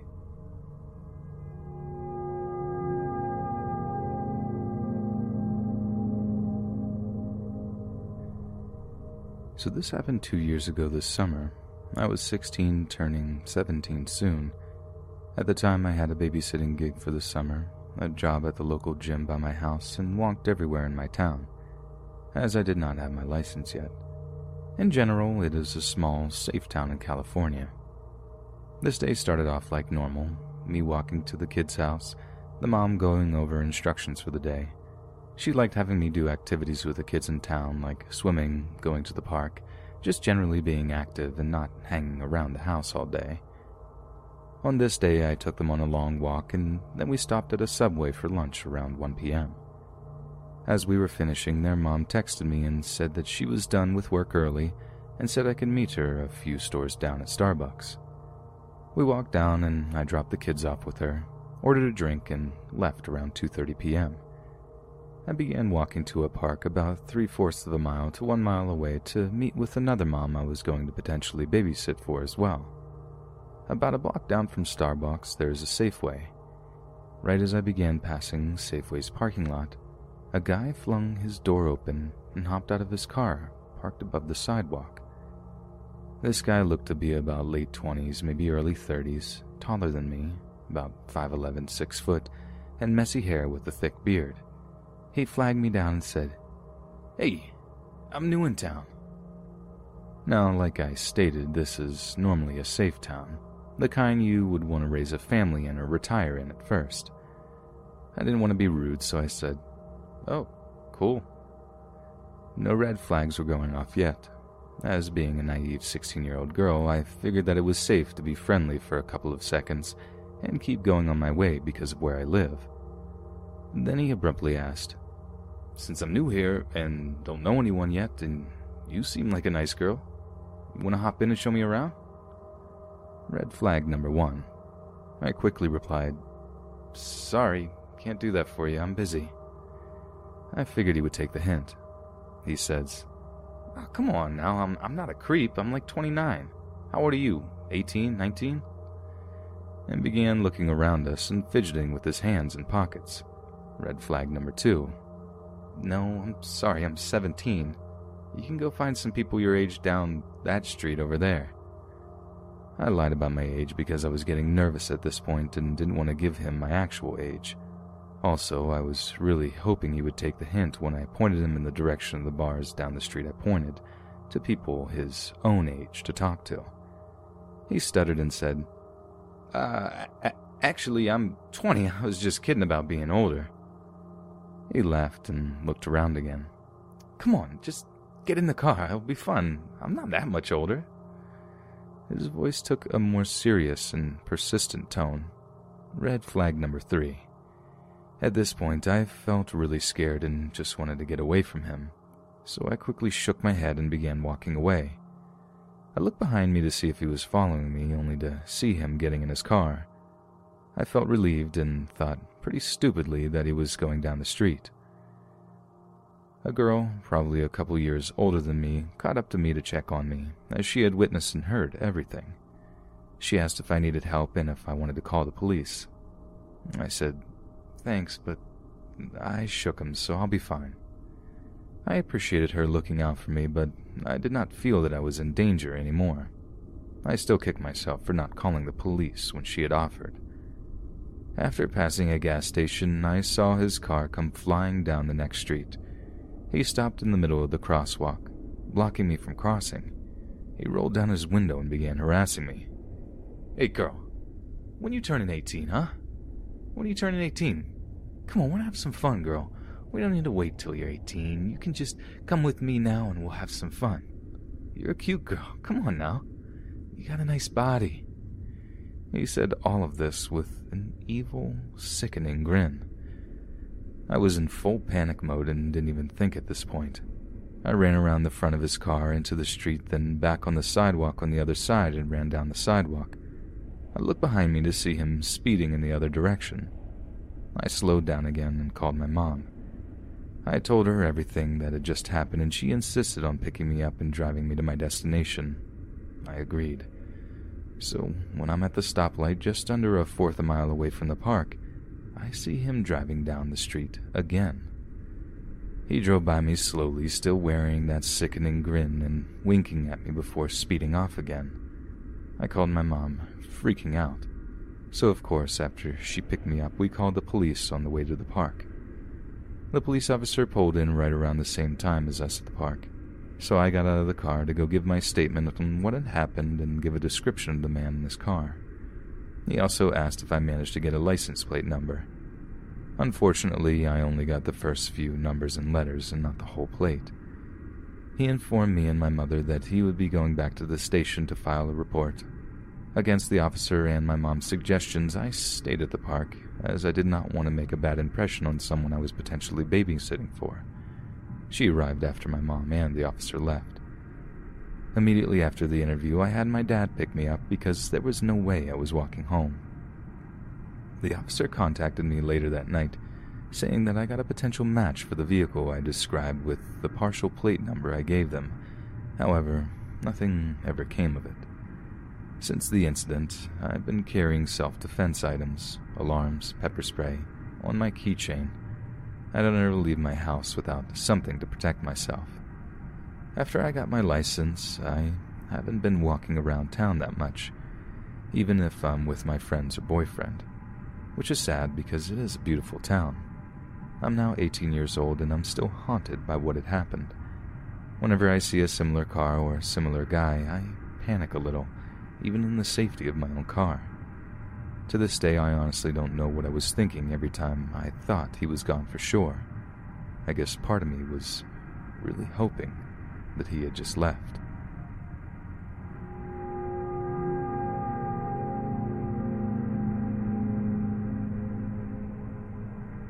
I thought I'd share something that happened to me when I was pretty young. It's not as scary as other things on here, but I still think about it now, maybe 16 years later. I was on my way home from elementary school. I don't know exactly how old I was, but I know I didn't have a cell phone yet, which puts me at about 11 or under, probably a couple of years younger. My class had ended very early that day, something I was very happy about. I always liked to be alone as a child, and not having to share the whole house with my parents or several siblings, even for a couple of hours, was very exciting for me. However, because of this, I was completely alone on my way home, for a while. When the car first showed up, I was already on edge. I was on the midway point on my journey home, which meant I was right by the abandoned house my older siblings had told me was haunted. I was always afraid of suddenly spotting a face in one of the dark windows or something, and I kept an eye out for anything just in case. So when a car I'd never seen before suddenly sped past me down the hill I was climbing, I jumped. This is an area of very steep hills. You can't see past them, so it's too dangerous to drive that fast. I felt unsafe for a second before writing it off as nothing before the same car sped up the hill again. I thought it was funny at first, imagining the person in the car had sped off in a hurry but had to turn right back around because of something forgotten. When the car came back down again, it drove a lot slower until it got to me, and then drove a lot slower, creeping past me at a snail's pace. I didn't look at the person driving, not wanting to be rude. Once it was about a meter away from me, it drove fast again. It threw me off, but I decided not to worry about it. Maybe the person driving just really wanted to make sure they wouldn't hit me with their car. I had only gotten a little further before it was back again. Slow again this time when it got close to me and speeding up once it had passed me, even though I was almost in a ditch trying to stay out of the road. I was definitely spooked now. In my short life, this has never happened to me before.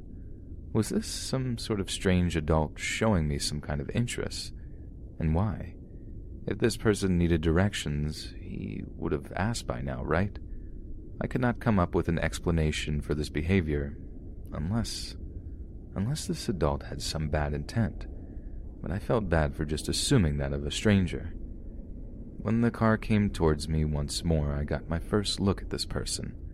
A man, very overweight, bald but wearing a baseball cap. He had small sunglasses on his face that somehow hid his entire expression. Stubble, a white t-shirt with blue or black decals on it.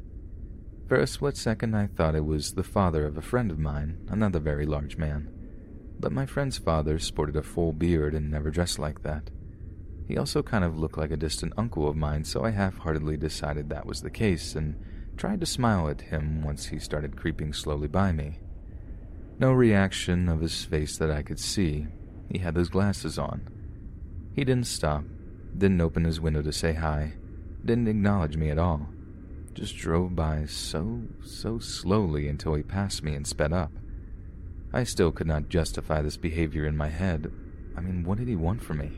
So I needed to get away. There was a small trail through some trees I knew of that would take me away from the road and pretty much straight home, a little while ahead. A good shortcut if you wanted to climb a very steep hill. The car kept coming, kept snailing by me, and in the short minutes I had in between when he was turning his car somewhere, unable to see me, I ran to reach that trail until I was in sight again. I was afraid of running while he saw me, afraid it might escalate the situation, that he might come out of the car and start chasing me for real, and I couldn't run very fast.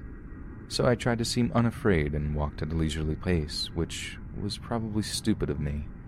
At one point, I pretended to fish a phone out of my pocket and talk to someone on it when he could see me, hoping it would deter the man. But it probably didn't look like a phone. I was just holding a handful of old candy wrappers and my keys from my pocket. I gave up on that plan quickly. Unfortunately, once I could see the trail, the car was back, very close to me.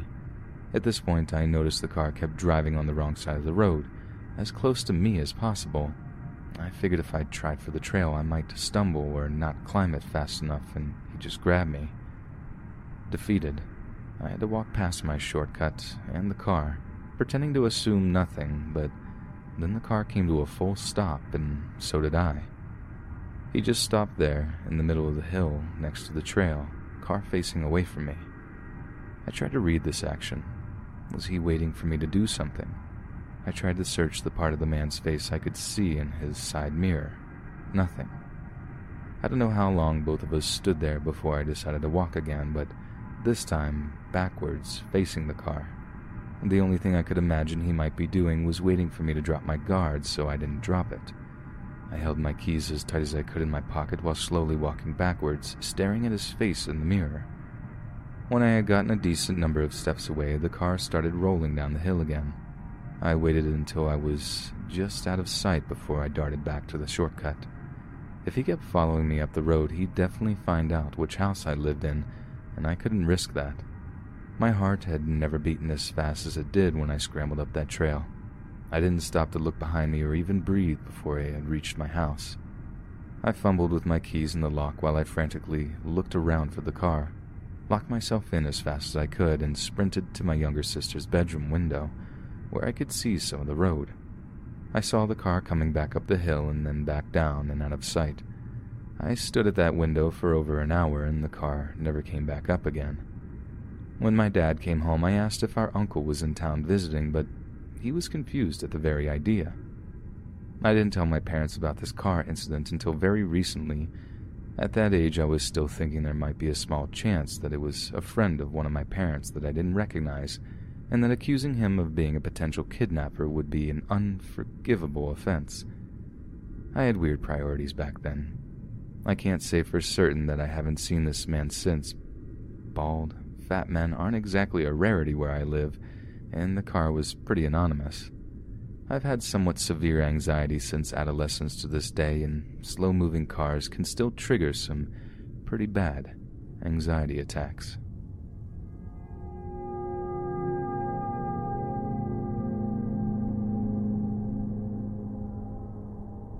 This story happened about 2 years ago when I was sharing an apartment with a roommate. It was a fairly quiet apartment complex in a relatively safe area. I have a small cat that is at my apartment.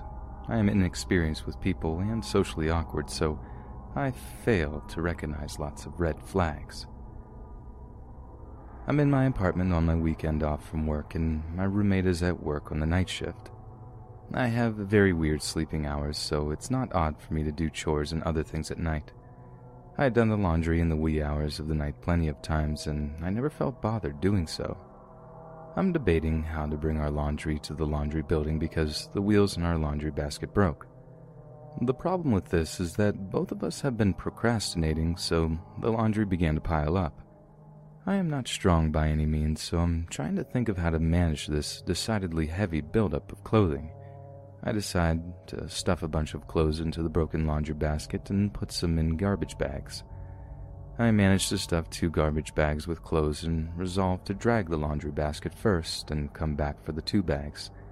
It's only a 5-minute walk to the laundry building from my room. The first 2 trips for the wash cycle go off without a hitch, but I am exhausted and the laundry basket bottom is shredded to oblivion. I decide I can't drag it again or it'll get torn through completely. I make my second trip to put the clothes in the dryer, then walk back to my apartment so I can chill until they're done. So far, so good. Nothing weird at all. Time flies, and it's time to pick up the laundry. So I head off, taking some garbage bags with me to haul the first load back. It's around 2 a.m. As I get to the laundry building, I start feeling uneasy. I glance around and see no one, but for some reason my nerves are fraying. My hands start shaking, and I fumble the keys in the door and go in. I look out the window and see no one, so I chastise myself for freaking out over nothing and manage to stuff everything into 3 garbage bags. I stand there and consider if I want to make 2 trips, but that feeling kept nagging me, so I decided to roll up my sleeve and flex some muscles to get it done in one go. With 2 bags in my right hand and a third tossed over my left shoulder, I booty bumped my way out of the door. When I go outside, I immediately begin feeling nervous again. I look around but see no one. No idling cars, no people on any of the lit sidewalks, not a single soul. I start heading to my apartment but realize it's all much heavier than I bargained for, and my right hand begins hurting as the bag ties begin cutting into my hand. I set the bags down, flex my hand, and try to find a more comfortable way to grab them. I also notice one bag is beginning to rip. As I do this, I suddenly get a huge wave of panic, and I instinctively look around, but I see no one again. Just as I'm beginning to think I'm just being paranoid, a guy in all black suddenly seems to just melt out of the shadows of 2 nearby cars directly to my right. I notice him from my right peripheral, and I almost jump out of my skin. I didn't hear him coming at all. He laughs and apologizes for spooking me and says, "I happen to be biking by, and it looks like you're having a hard time with that. Let me help." I have never really gotten alarm bells before even seeing a person, so I err on the side of caution. "Oh no, it's okay, I got it. I'm not that far from here. Just down the sidewalk, actually." He stoops down and picks up the 2 bags I set down and says, "Even better, I live that way too." I hesitate. I don't want to be rude, but for some reason my fight or flight is kicking in. My desire not to be rude overtakes, and I laugh awkwardly. He starts walking off with my laundry almost like he knows where he's headed. I keep apologizing and telling him he really doesn't have to do this, and asking if he's really okay heaving those heavy bags. He assures me he's fine and makes no further comments. He walks so fast I almost have to jog to keep up behind him. Eventually, after passing 3 other intersections, he stops at the only turn leading toward my apartment and stops in front of my door before I even get there and says, "All right, where should I put them?" I'm a little concerned he knew where I lived, but said, "Oh, right here by the door's fine." He stands there and just sort of stares at me, and I stare back. Feeling awkward, I open my apartment, go in, and put my bag down near the door. When I turn around, I jump out of my skin a second time as I almost turned right into him. He had followed me inside. He's still holding my laundry and looking around the apartment, and then he spots my cat. "She's a very cute cat. What type of cat is that? She's a blue Russian, right?" he asks, still holding my laundry. "I've seen her looking through the window a lot." I'm way past creeped out by this point, and I don't know how to get this guy to leave. My apartment was right by the property line hedge on the corner of the building on the first floor. The only way he could have seen her would be to walk by my door regularly, which wouldn't be weird in and of itself until later. I shrugged awkwardly and say I don't know what she is. He then sets the bags down in the middle of the living room floor and tries to pet her, but she runs away. He shrugs at me and comments that he didn't think she'd be skittish. I kind of stare at him uncomfortably, and he slowly backpedals his way to the door with a smile. "Well, anyway," he says, "you have a nice night, man. I'm glad you got home safe, but it's time for me to head home." I watched him go and watched him walk back the way he came. Me wanting to confirm my suspicion, I pretended to close my door behind him, count to 10, and then go out to see where he went. I watched him walk to the adjacent apartment building and go up the stairs to wherever his apartment was up there. No way he could have seen my cat. There is no way, aside from him simply coming by my door for no reason.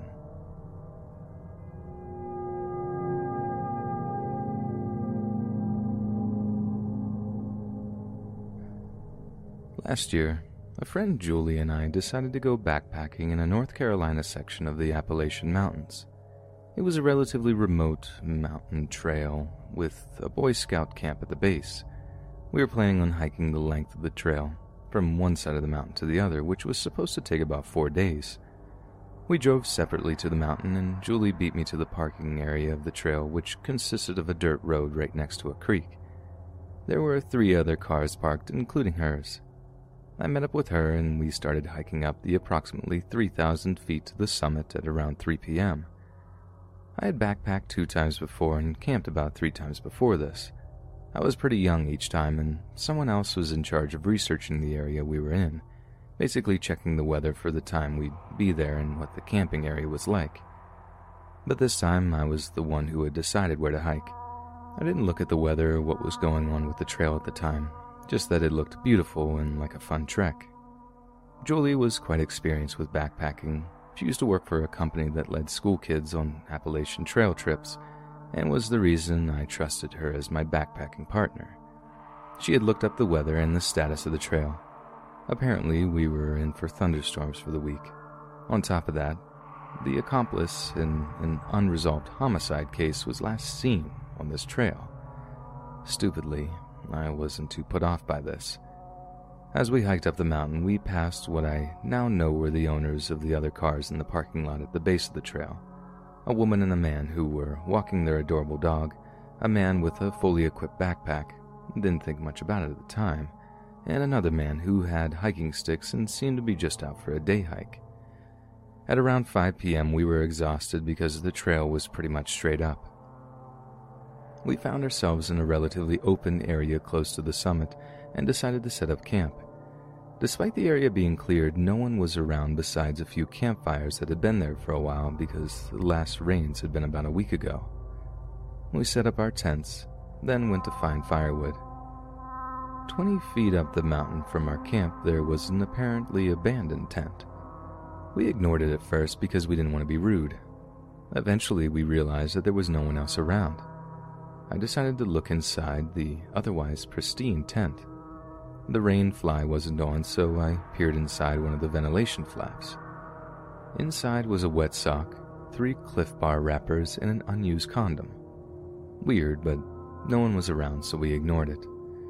We ate dinner, tied our bear bag, and went to sleep. As soon as I zipped my tent door closed, rain started to fall. I'm not going to lie, I'm not the most acclimated to sleeping on a flat, hard surface, so my night was characterized by periodic moments of restlessness to readjust. It was pitch black, so it was difficult to determine whether I was dreaming or awake. During the night, I thought I heard 2 people come up the trail from the direction Julie and I had come. They stopped about 10 feet away from our campsite, whispered to each other, then one of them walked through our camp. The next morning, I woke up surprisingly well rested. As we were eating breakfast, I told Julie about my dream. She told me it couldn't have been a dream because she experienced the same thing. That's when I noticed the footprints through our camp. Naturally, we went to the location of the mysterious tent from the day before, and it was still there. We continued our hike to the summit in the rain that hadn't stopped from the night before. The summit's portion of the trail was impassable due to overgrowth, so we went back to our cars and left. All I'm left wondering is why 2 people would hike up 2,900 feet of difficult trail in the pitch blackness of night without flashlights.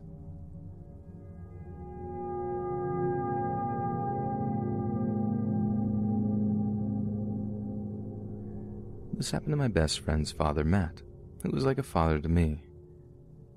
Leela, my best friend, and I can't be sure if these are the exact dates and time as Matt refuses to talk about this, and we heard this from Greg, her uncle, his brother, a few years ago. From what we do know, though, this would have taken place sometime during the 90s or very early 2000s, as it happened a few years before Leela was born in 2004. Matt would have been around in his mid-20s, living in an apartment in Sydney City with Greg, who was older by a year and a few months. They had gotten a puppy a few weeks earlier. She was a small Shih Tzu Maltese cross that was extremely healthy and happy. They were in the middle of potty training her and decided since she was old enough to go outside now, and she had her vaccinations, it would be a good idea to start taking her out of the front of the apartment building where there was grass where she needed to pee. They had done this for a few weeks now and had gotten used to it. She also enjoyed going out. She loved people. She was the type of dog to bark at everything and everyone. One night, Matt took her out to the grass at around 1 a.m. He noticed straight away that it was eerily quiet. Too quiet considering it was only 1 a.m. and in the center of Sydney City. The puppy had done her business and was just walking around sniffing and barking at the grass. Out of nowhere, a man, dressed in all black but nice clothing, came up to Matt. When Matt told Greg this later on, he described the man as expressionless. He felt as though the man could see straight through him. The man knelt down in front of the puppy and looked her in the eye. She all of a sudden stopped barking, laid down and whimpered at the man's feet. This freaked Matt out, so he picked her up, getting ready to go back upstairs. The man gave Matt a cold smile and left without a word. Matt was of course freaked out, but once telling Greg, they found themselves laughing at what they thought to just be a weird encounter with a weird man. The next day, before leaving for the day, they left the puppy food and water, which they would find untouched when they came back in the afternoon. They just thought that maybe she wasn't hungry. But when they went and found her shivering in her bed with vomit and diarrhea around the room, they knew something was wrong with her. They had still not remembered yesterday's weird encounter yet, though. They took her to the vet and she got looked at. The vet examined her stomach, as they thought she must have eaten something toxic or just bad, which would cause vomiting and diarrhea, right? Well, there was nothing weird about her stomach contents, so the vet checked her urine. They found arsenic in her urine, which gave the vet the diagnosis of arsenic poisoning. But they don't know how she got it, as she did not ingest any. Matt remembered about the weird encounter and believed that the man, or whatever it was, did something to the puppy. Whether it was the devil or something putting black magic on her, he knew it just had to have had something to do with him. Thankfully, the dog got better after a week or so and lived till about 2010. Matt, Leela, and the rest of their family got another puppy a few years ago, which they still have now, and the dog is also very weird. Even after this incident, Matt is still not super religious or superstitious and has no clue what he encountered that night or if it was all just a big coincidence, but he refuses to mess around with anything involved with the devil, black magic, the paranormal, and anything else like that, just in case. He also refused to talk about this to anyone other than Greg, who he already had told. Leela and I don't know why he won't talk about it, but it left that much of an effect on him. I guess it's better not hearing the full thing from his perspective. Now, this might just be a scary story their family throws around when families and friends are over to scare each other, but the way Matt reacts when it's mentioned makes me think otherwise. Neither him or me or you will ever know if this is true or not, but either way, mysterious man, potential black magic guy, or the devil himself, leave our dog alone.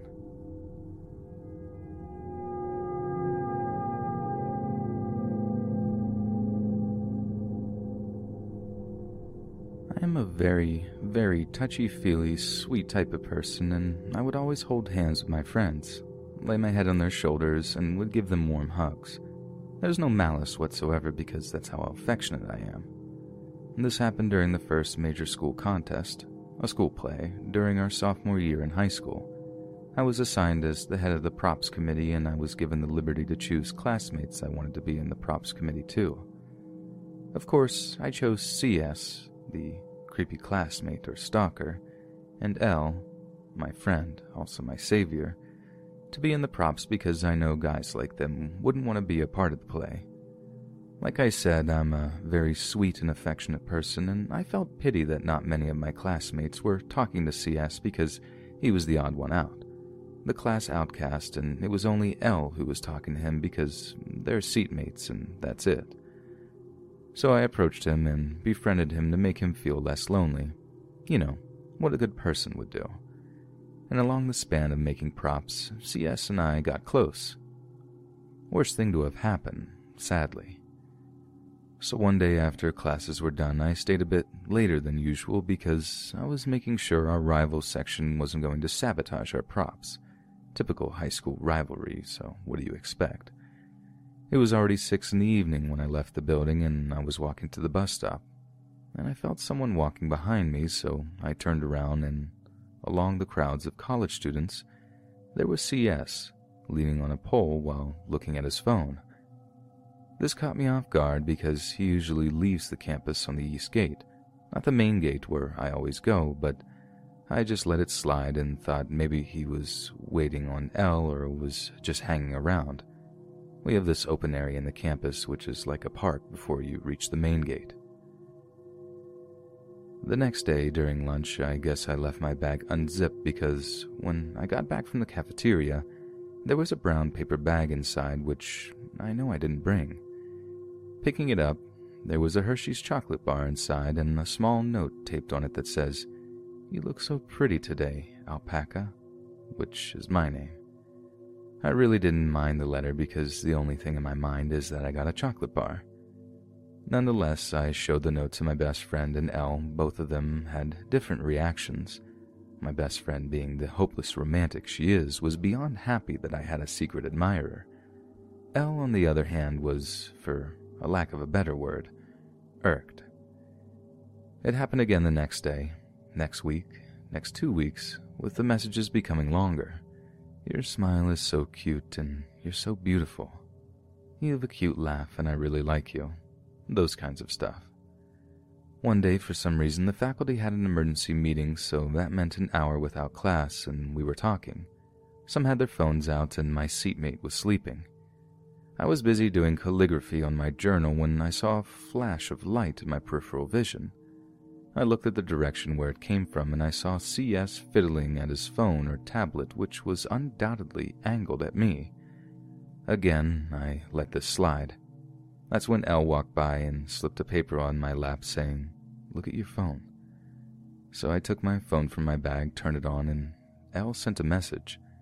"I have something to tell you later on. Be online." That night at home I was waiting for Elle to go online when his first message was to avoid CS and stop talking to him.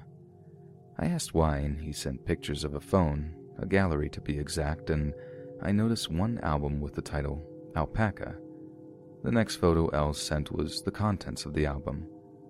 It was pictures of me, pictures from my Facebook, pictures during class, stolen pictures, and some pictures were obviously zoomed in or cropped so that it was only my face in the picture. Obviously, I got creeped out and asked Elle whose phone was that, and lo and behold, it was CS's phone. Elle further then told me the paper bag with the Hershey's and messages were from CS. He knew from the start because of the handwriting, and I got creeped out more. Elle told me to be safe and to start avoiding CS from now on, and I did. The next few days I gave the paper bag to Elle without getting the Hershey's, and I think CS was slowly noticing that I was avoiding him. This is where stuff hits the fan. Another day of me leaving school at 6 p.m. because of a school seminar. As usual, I was walking to the main gate when I noticed there weren't many students out for some reason, which made the walkway less crowded. The next thing I knew, I felt someone behind me, and there was CS, failing to hide behind a big bush.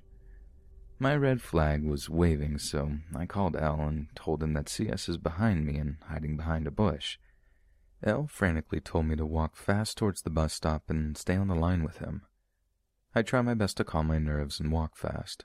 I would simply look over my shoulder and I could see CS keeping up and almost 100 feet near me, and I think Elle picked it up from how I gasped and he told me to run. I ran towards the main gate into the overpass and I hid behind a stall selling street food by the sidewalk. A few minutes later I saw CS by the bus stop, looking around, and was low-key checking if the students by the bus stop wearing our school uniform was me. I was still on call with Elle, and I told him CS was looking for me by the bus stop. Fortunately, CS left and went back to the overpass, but Elle told me I should go to the bus stop on the next block just to make sure. I got home safely. The following weeks consisted of me avoiding CS like the plague, but I felt his stare at the back of my head. Whenever I look around the classroom and get a glimpse of him, he would have this straight stare, and it really freaked me out. Elle was kind enough to accompany me by the bus stop, and sometimes he would distract CS whenever classes are dismissed. The final straw was when CS shoved an envelope inside my bag, and it was 3 yellow pad papers. I didn't get to read it because Elle took it from me, and he read it instead. After reading it, he tore the papers and threw it. I asked him what the letter was about, and he told me CS thought I loved him because I befriended him and that we were in a relationship, and was confused why I was avoiding him.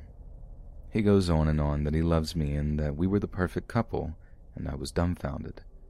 I backtracked to how I befriended him and how I approached him, and I wondered if I led him on, but I know I wasn't. I was just being myself.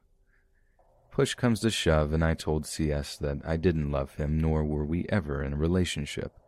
The rest of the school year went smooth, except for the time CS and I were in a group for a project or activity, but I made sure to keep the conversation short and quick.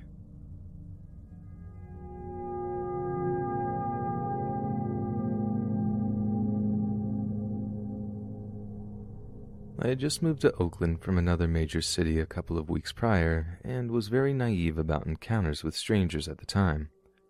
I had just returned from my first job interview with the gig economy cycle courier company in San Francisco.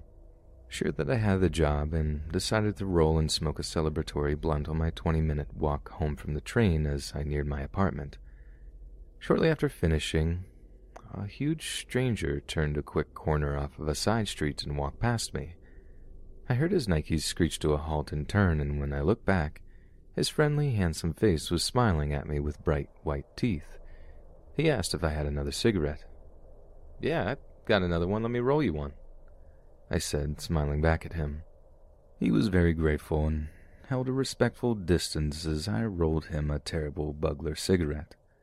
After I gave him the square, I told him I was on my way home and had a 15-minute walk before I got there, excusing myself. He offered to come with me to make sure I stayed safe, and I accepted, glad for the company. It wasn't long before he strayed the conversation into some weird waters. "Are you virgin?" "Nah, I've been around." "Are you single now?" "Yeah, I'm single."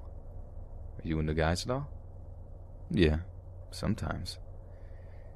He got really excited when he found out that I was bi and started giving detailed accounts of the things that he had used to have when he was my age.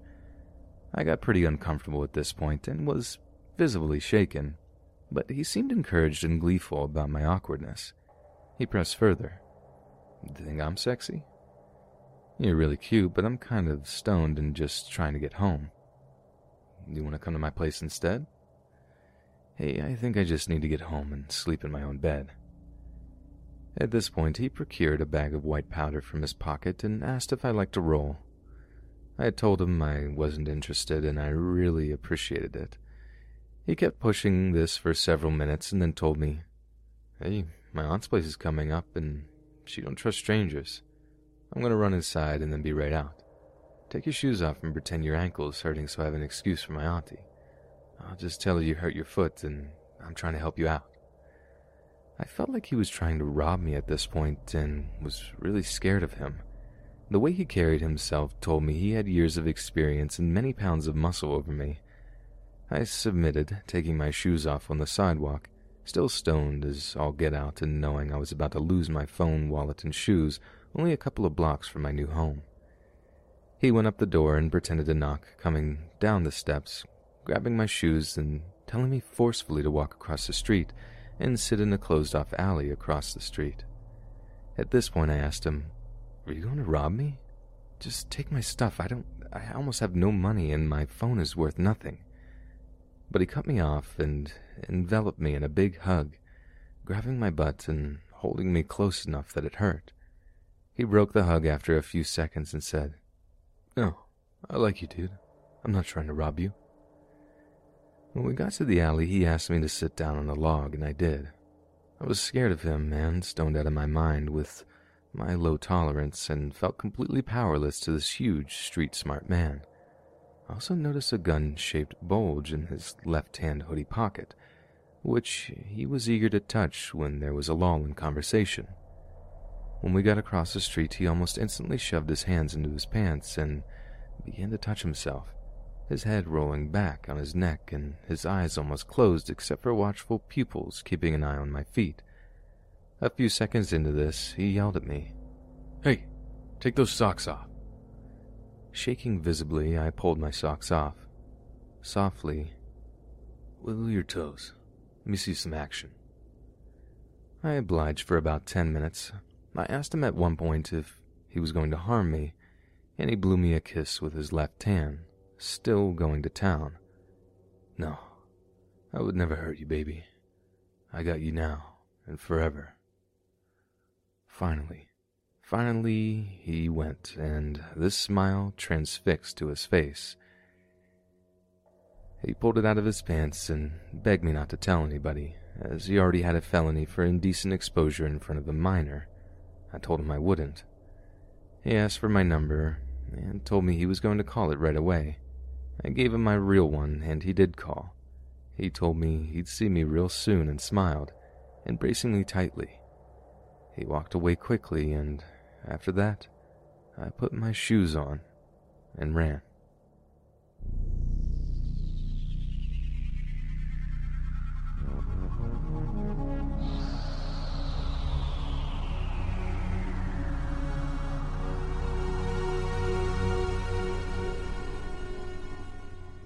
This is one of 4 separate home invasion incidents that my family had the misfortune of experiencing.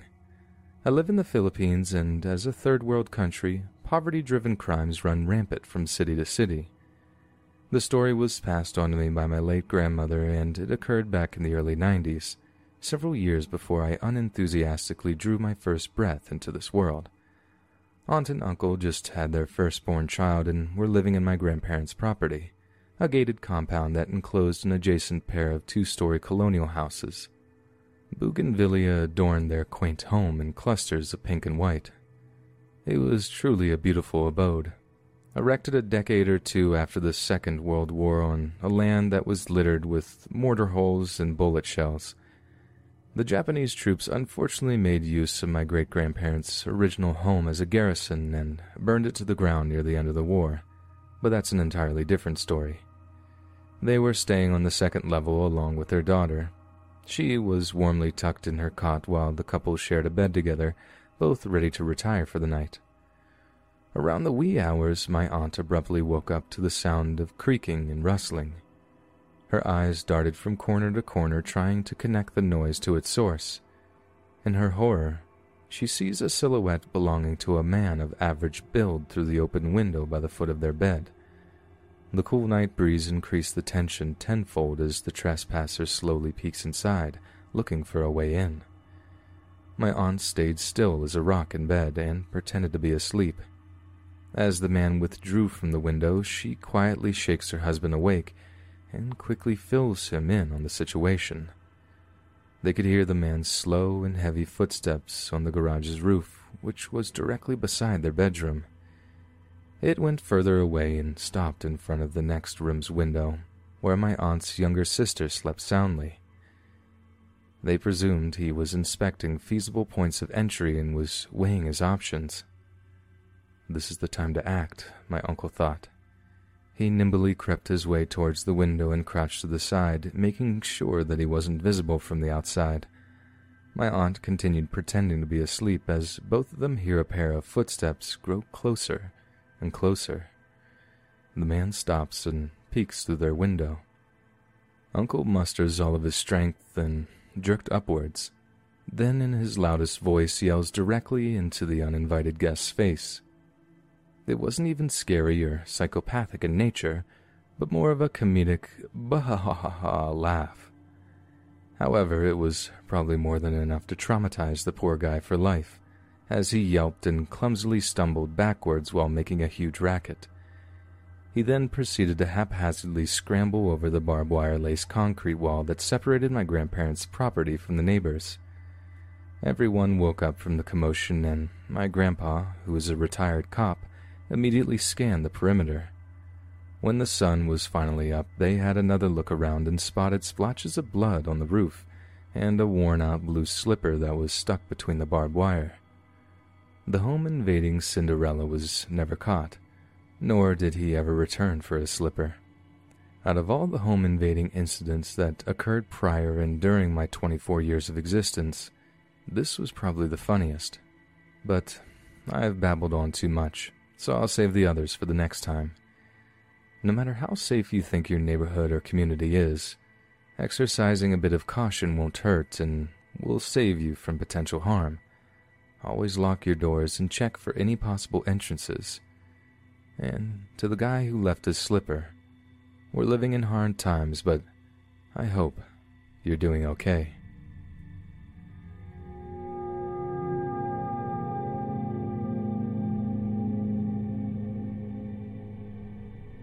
This happened when I was only 5 years old, so most of the information I gathered was through my parents. I lived in the middle-class neighborhood in Chicago in a 2-bedroom apartment with my parents. The apartment building was gated, and you needed a passcode in order to enter through the front. The back side of the building, however, was open and led to the alleyway where residents could throw out their trash, which was common in Chicago. My upstairs neighbor was a woman around 40 years old who lived alone with her cats. I know, cliché, but she was a sweet lady. One time she went on vacation and asked my parents if they could feed her cats, and she left them a key. While she was away, my dad tried to enter her home to feed her cats, however, the keyhole wouldn't budge. My dad felt bad, but he couldn't get in to feed them until the lady came back from her vacation. My father was so apologetic for not being able to feed them, but the lady nonetheless understood and even offered to show my dad how to turn the keyhole, as she went on vacation often and needed someone to tend to her cats, so my parents kept the key on the key hook. My mother worked a 9 to 5 and my dad worked night shifts in order to not have to leave me with a babysitter. My mother and I often stayed up and watched Friends together. I swear this is where my love for the show developed. Anyway, one night, as usual, my dad was off at work working his usual night shift, and my mother and I were up at night watching our show. While the show played and my mother recounted hearing footsteps upstairs, but not the usual set of footsteps followed by the patter of the kitty's paw steps. No, this was multiple footsteps and muffled talking.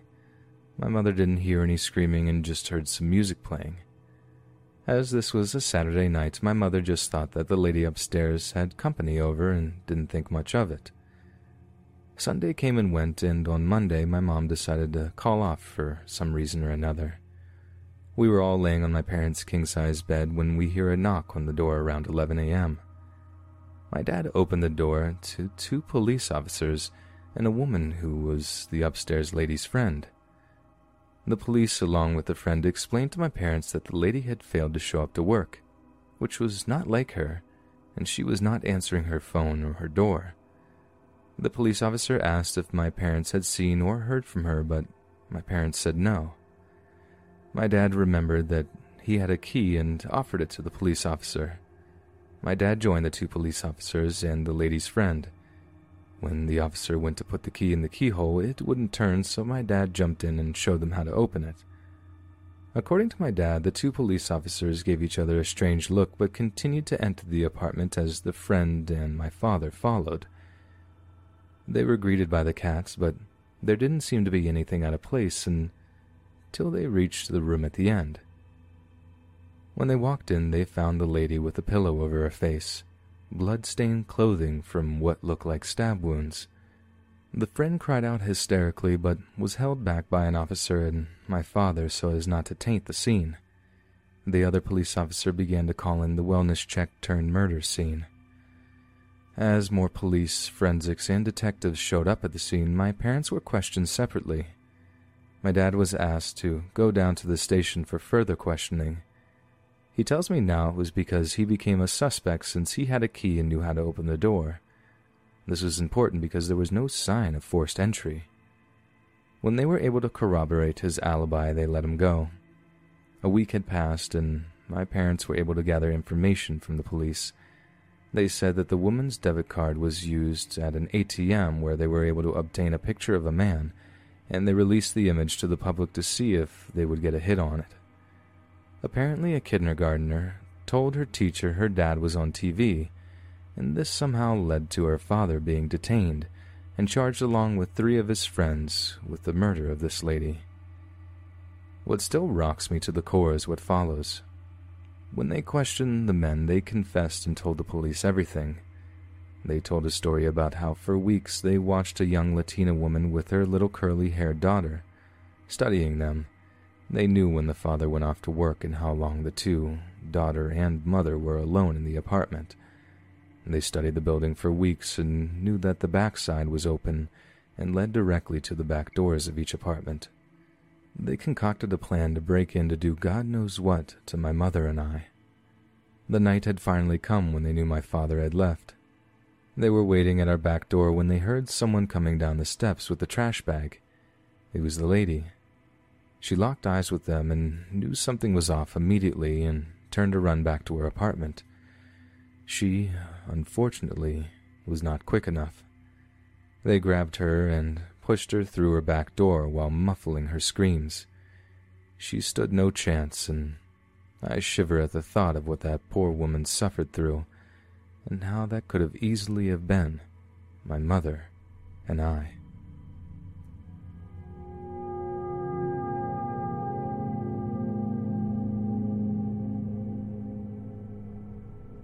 It was a cold and rainy night. Very cliché, I know. And I was just sitting watching TV on my couch and relaxing after a long and stressful week of work. It was about 11 p.m. when the knock at the door happened. I ignored it at first, but whoever was on the other side kept on persisting and kept on knocking louder and louder until I unlocked and opened the door and asked the man what he was doing at this time of night and why he was knocking so loudly.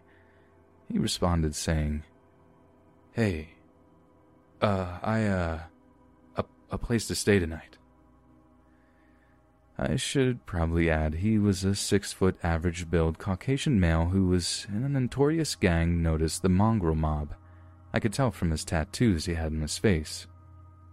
So when I said no, and that he couldn't stay here, he tried to persuade me that he was a decent guy. And then when I said no, he said, "Oh, come on. You're not scared, are you?" Almost immediately after he said this, he tried to lunge inside my house, but stopped at the doorframe. This was extremely weird and gave me chills, as New Zealand is a pretty safe country, and we really only have meth heads and the odd murder here and there. Of course, I shut my door and locked it, then yelled through the door for him to screw off before I called the police. When I did this, he yelled at me and called me useless, and that I was going to feel his wrath for not letting a nice man with no car and no place to stay on a stormy night in. When I went back to my living room, I peeked outside the window, hiding behind my curtains. I saw him walking down my path, getting into a black 4-wheel drive, and peeled out of my neighborhood. Needless to say, I rang the police right after I witnessed this, and when they came and questioned me, they said he fits the description of a New Zealand-wide wanted man, and thanked me for helping with his last known whereabouts. I cannot stress enough to lock your doors and don't open your doors past 10 p.m. I will update what happens with the man that knocked my door. P.S. I know this isn't the scariest story out there, but to me, when you are in this exact situation, your mind goes blank, and you really have no clue what to do or say.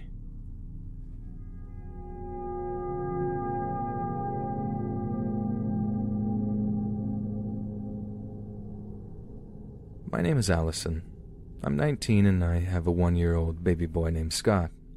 We live at my mom's house, who was with me when the events unfolded.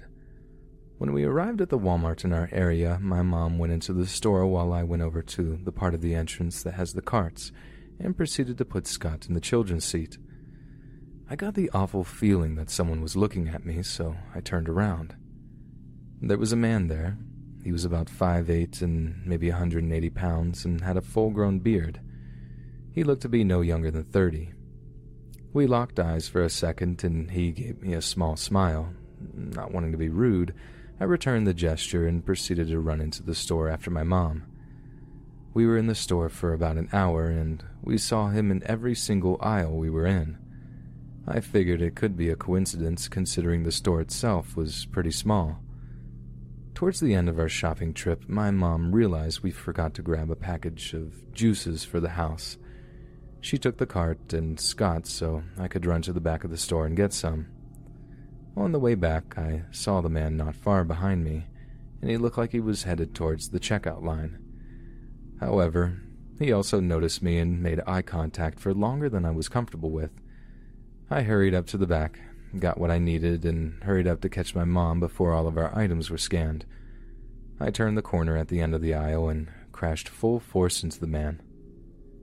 "Hey, little lady, be more careful," the man said to me as I just about fell to the floor. I'm only 5'2", 99 pounds, so he was a bit bigger than me. I gave him a small laugh so he didn't think I was ignoring him or being disrespectful, and I went to catch up with my mom. After we paid, we went to get our receipt scanned at the door, and I heard, "Excuse me," from behind us. My mom and I both turned very quickly. We thought it could have been the man that rung us up, but unfortunately, it was the man who followed us around the entire God-blessed store. "I just wanted to introduce myself," he said, stretching his hand out to me. "My name is Charlie." I looked at my mom, and she looked as confused as me. I shook his hand, and he asked my name, refusing to let go of my hand. I said I was in a hurry and had to get the baby home. Thankfully, Scott was being extra fussy, and I was able to gesture towards him as a reason why we were rushing away from him. Charlie then went, "Oh, I was going to ask you if you were interested in going out sometime," he said, his grip getting tighter on my hand. In that moment, I didn't care if I seemed rude or not. I yanked my hand from his and grabbed the cart from my mother, who was still frozen, just as surprised as me at what had just happened, and borderline sprinted out of the store. We got Scott in the car, loaded the groceries into the car, and pulled out of the lot. Now, my mom had this habit of checking her rear view every few minutes, so about 5 minutes into our drive, I heard her gasp. I looked to her and asked what was wrong, to which she replies, "That guy from the store. He's right behind us." I turned around, and sure enough, in a little older-looking Red's Volkswagen, Charlie was tailing us. My mom made a sharp left at the next residential area she saw. So did Charlie. After about 10 minutes of trying to lose him ourselves, my mom said, "Forget this," and took off 35 miles over the speed limit and turned into the lot of the police station. Thankfully, he didn't follow us there. The three of us went into the station and reported what happened. It doesn't seem like much, but it chilled me to the bone. Just thinking that not only did he pursue me in there to God knows what end, but going as far as to follow me home.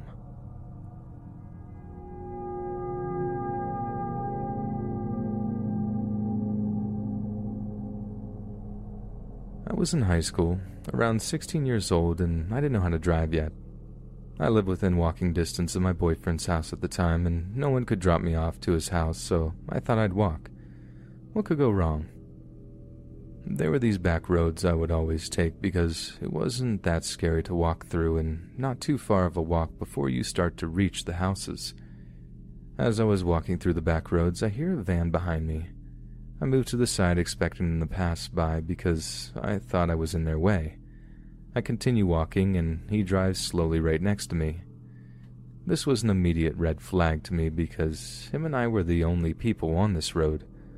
My mom always taught me to be cautious and always warned me about this stuff and constantly nagged me not to walk by myself, but I always insisted I could take care of myself. He asked me where I was going and why I was dressed so nicely. He kept commenting on my clothes, which wasn't all that revealing. I was wearing skinny jeans with a blue tank top. I looked at him and didn't bother replying as I walked faster.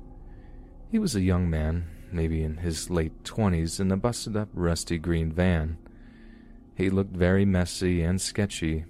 I was hoping he would take the hint and just leave me alone, but he just kept following me and calling me.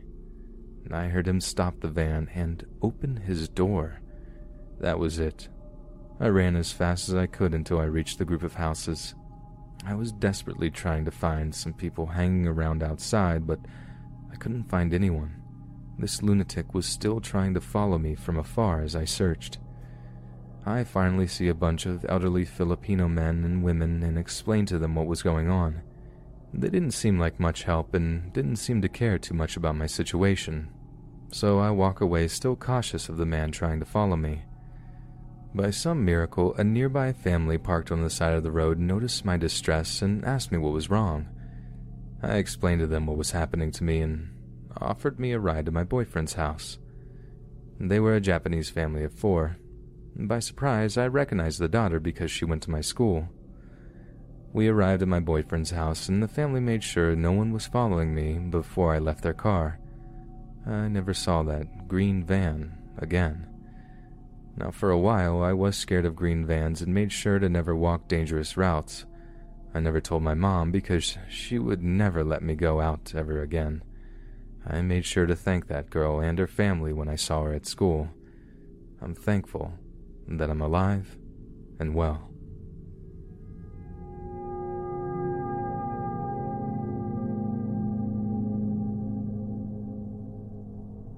When I was younger, between 3 and 11 years old, I lived in a trailer with my stepdad, mom, and my younger brother. We lived in a very small town in northern Minnesota. The town was less than 100 people. The center of the town was about a mile away. Down the street from that was 6 to 7 houses, and I lived in the middle one. On the left of our trailer was the front door, our playground, a strip of border trees, and a crop field, corn to be specific. On the right of our trailer was the back door. Its door handle was broken and we didn't have money to fix it, which led into a fenced-in area for our dogs, then another border strip of trees, a daycare on the other side, and less than half a mile down the road was a cemetery. To the front of the house was the road and a cornfield, and to the back of the house was our backyard, which was bordered by tall, thick weeds, an empty field with a trail that led from our house to the woods, which was a little less than half a mile from our house. We were very poor at the time, which is why we couldn't fix a lot of the things in our house, even if we needed them, like the door in the back. The layout of the trailer went like this. Towards the road in the front end was my room, the furthest from anyone, a small bathroom and a hallway, the front door, living room, kitchen, dining room, then a long hallway towards the back. On the left side of the hallway, more towards the back than the kitchen, was my brother's room. Right across from that was the back door. Then in the very back was my parents' bedroom. My stepdad was pretty abusive to me, so in the middle of the night I would run away, which was more just sneaking out and hiding under our front door porch for an hour or two, then sneaking back into my room. At one point, when I had done it, my stepdad got so mad he broke our porch light. I was 7 or 8 at the time. One night was particularly bad, so I left at like midnight or 1 a.m. and went under the porch. I was there maybe 30 minutes, and then I tried to go back inside. Little did I know, my stepdad was still angry and locked me out. At this point, I was 9 years old, so I freaked out.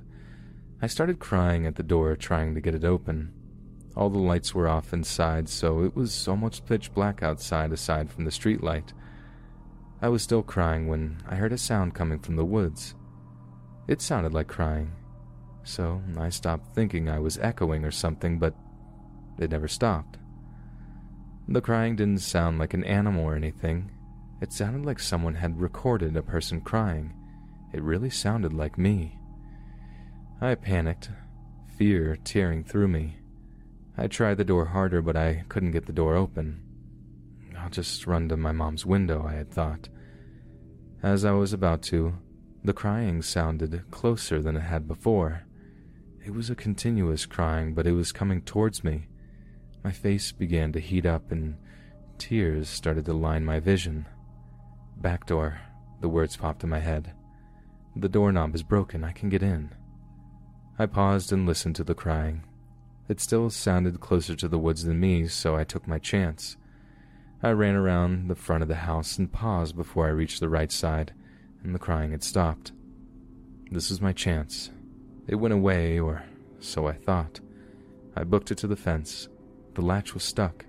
I tried to push it up, and just as it started to slide up, there was a whisper from the tall border weeds no more than 15 feet away from where I was facing.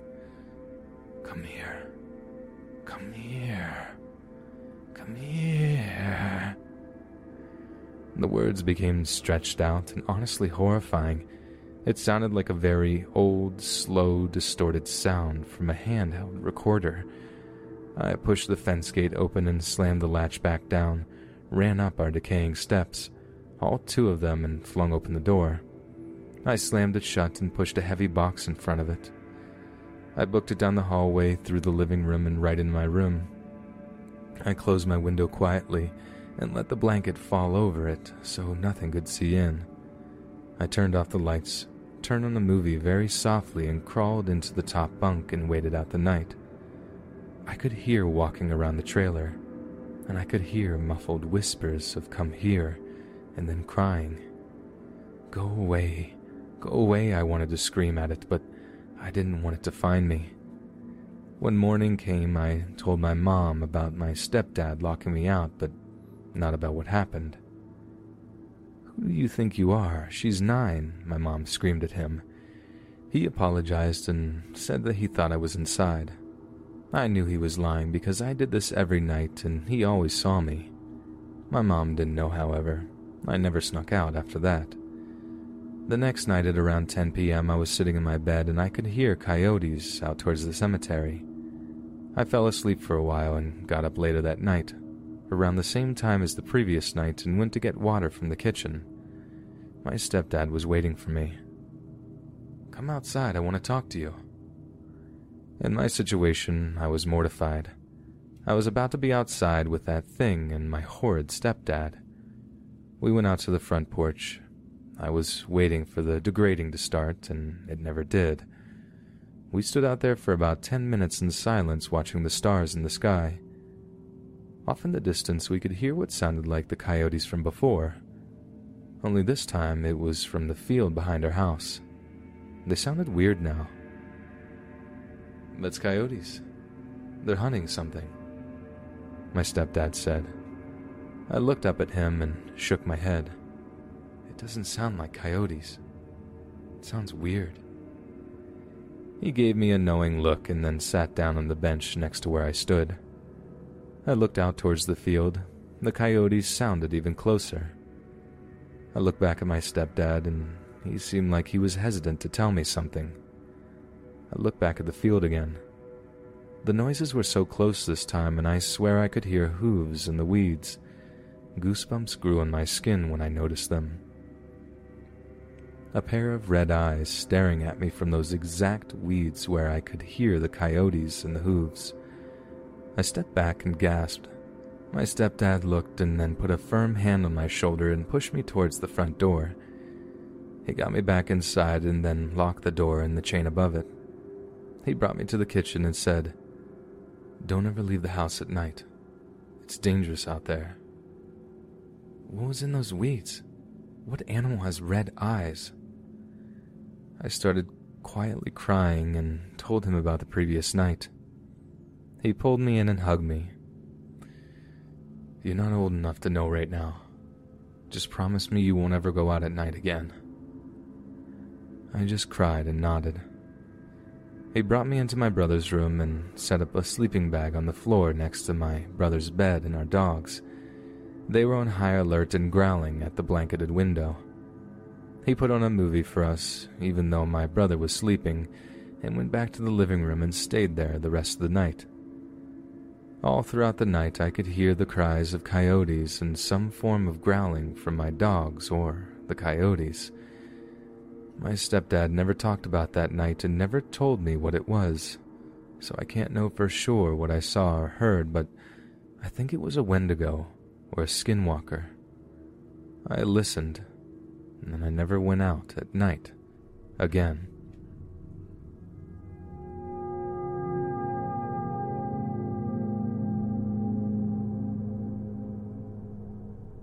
This happened back in the summer of 2012. I'll give a bit of backstory for the area. We live in a part of New England known for high amounts of paranormal activity and sightings of unusual phenomena such as Bigfoot, UFOs, etc. The area is also said to be cursed by Native Americans. Now, anyone who is well-versed in the local legends know that it's a bad idea to enter the surrounding forest after sunset. This didn't really bother me at the time, as a few friends of mine lived directly on and around our local lake that is said to be especially haunted. Between myself and all of my friends, we were no strangers to the unexplainable happenings. I could go on and on about all the little things that happened. This incident stuck out, though. My friend and I decided to take a drive in his truck to a secluded beach on our local lake at sundown. In order to get to this beach, one must travel about a half a mile into the woods down a dirt road tucked at the end of a residential street. Just as soon as we pulled onto the dirt road, my boyfriend called and we got into a small fight. After about 10 minutes of sitting in the truck arguing on the phone, I finally got resolved and ended the call. I wasn't too upset, but the phone call definitely killed my good vibe, and the bad vibes certainly transferred to my friend as well. As my friend and I walked down a small path to the entrance of the beach, we were both feeling pretty negative. Topics of conversation included complaining about our romantic partners, our home life, talking badly about other friends behind their backs, and just generally venting our frustrations about life. This beach was well known as a popular party spot. This was a Friday night in the middle of summer, and we were the only ones out there at the time. As we stood on the shoreline, I commented, I'm surprised there's nobody else out here on a Friday night." The split second after I made the comment is when we heard it. Footsteps. They were steady, bipedal footsteps that sounded to be moving parallel to the brushes along the tree line about 20 feet from where we were standing. Now, here's the peculiar thing about the footsteps. They were clean. What I mean is that if a person were walking through the dense brush, we would have heard the snapping of twigs and the rustling of leaves on branches as they made their way through. But all we could hear was the slow, steady sound of footsteps crunching on the forest floor. It defied physics and logic. My friend took his flashlight and walked over to the edge of the tree line. The footsteps followed, and as soon as he had shown his flashlight into the woods, the footsteps stopped. He couldn't see anything there. He took a few steps along the tree line and the footsteps followed, sounding as if though they were only a few feet into the trees. Again, as soon as he had shown the flashlight, the footsteps stopped and there was nothing to be seen. At this point, I was still standing on the shoreline watching my friend being taunted by the footsteps when all of a sudden he stops dead in his tracks and points his flashlight into a small opening in the trees. He is standing perfectly quiet and still for about 10 seconds when I suddenly got this retching feeling in my gut that literally brought me to my knees. As I was regaining my balance, brushing the dirt off my legs, I started seeing visions in my head of the most blindingly bold shape of red you could ever imagine, coupled with the type of high-pitched ringing one experienced with head trauma. My body was telling me that we were in danger, both physically and otherwise. My fight-or-flight response kicked in and I chose flight. In that moment, I said calmly to my friend, "Dude, we need to leave now." He is still just standing there shining the flashlight into the woods. I repeat myself calmly but firmly, "We need to leave now." He didn't respond. Finally, I walked over to him, repeated myself one last time, to which he didn't respond. It was as if he couldn't hear me. The expression on his face was blank. At this point, the sick feeling in my gut, the color red in my mind, and the ringing in my ears was intensifying. I grabbed my friend by the collar of his shirt and began dragging him towards the exit path. He didn't begin moving immediately. It took me giving him a good jerk in my direction for him to snap out of it and start moving his legs. Once he came to the realization is when the red and the ringing faded away. We started running down the path as quickly and carefully as possible. We could hear the footsteps following us, still as slow and steady as before. Before we entered his truck, I checked the bed, the cab, and the undercarriage just to make sure there weren't real-life people out there messing with us. We sped down that winding, bumpy dirt road so fast I thought we were going to crash. As soon as we popped out onto the residential street, I could no longer keep calm and I began freaking out. I just remember it being very important to me that I keep my composure until we were out of the woods where I felt safe. I am almost certain that we summoned a demon at the lake that night. Between the phone call with my boyfriend and all the trash talking afterward, we managed to stir up quite a bit of negative energy, which demons and evil spirits feed off of. The rest of the night I was distraught and experienced immense hypervigilance to every little thing. As for my friend, he didn't really speak much. I tried to ask him about what was happening to him while he was zoned out with the flashlight, and he just dismissed it in a way that was almost as if though he was pretending that I didn't even ask. I've returned to this beach dozens of times since, and nothing has happened. But anytime I go, I am never alone, and it's never at night.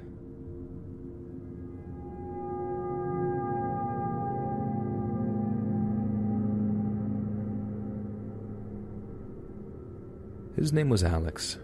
He was tall, handsome, a talented, aspiring actor, a classy dresser, and an overall well-put-together guy. Oh, he was also a pothead, but that's besides the point. He seemed perfect in every way, and there was something captivating about the way he spoke. He had such a deep, calm voice and a mind that was filled with outside-of-the-box ideas about life. These were the things I had originally thought about him until I eventually found out the truth. He was completely and utterly psychotic. For some background, I met Alex at my local community college 2 years ago at the beginning of 2017. I'm a female, by the way, in case anybody was wondering. Alex was 20 at the time, and I had just turned 21. We had mutual friends, but we didn't actually talk much. We just said a few words to each other here and there, and he also had a girlfriend at the time. I remember thinking he was super handsome and wanted to get to know him better. However, I wasn't going to be a homewrecker, so I just remained polite and respectful. I didn't know his girlfriend or anything about their relationship at all, for that matter. I didn't even know what she looked like, since she never hung out with us.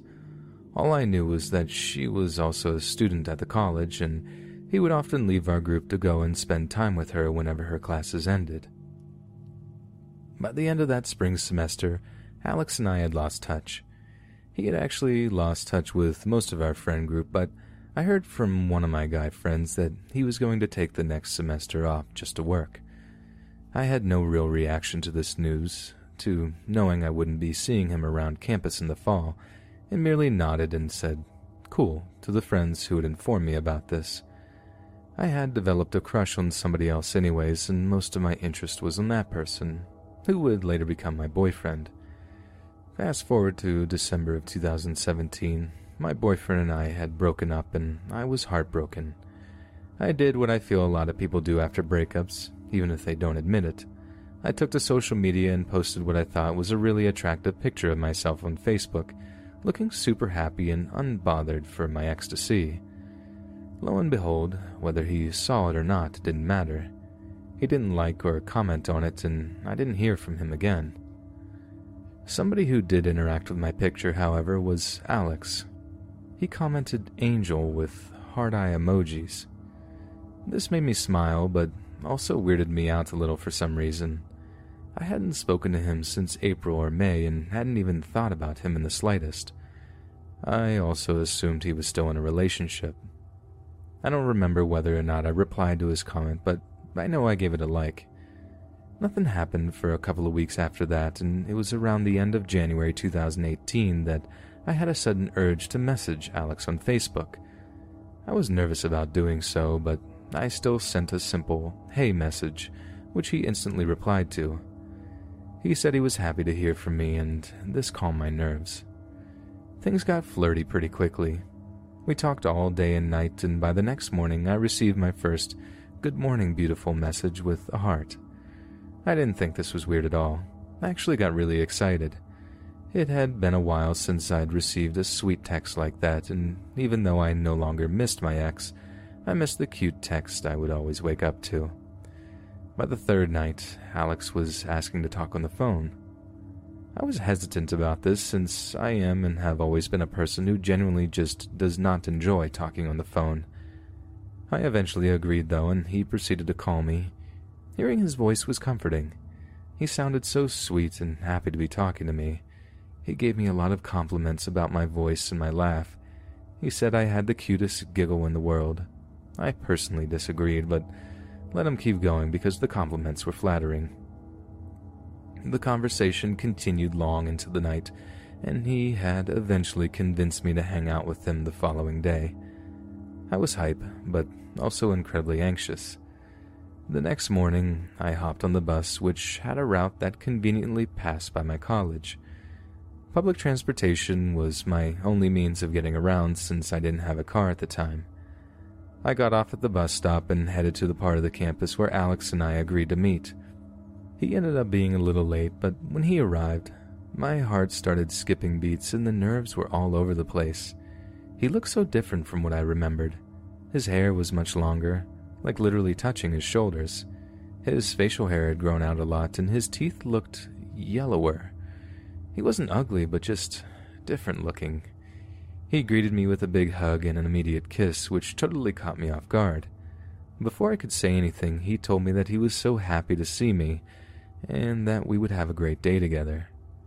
All the while, his eyes looked as though they were burning with desire for me. It was creepy. I liked him a lot, but not that much. We ended up taking a different bus back to his place, something I didn't know we would be doing. Now I know what some of you might be thinking.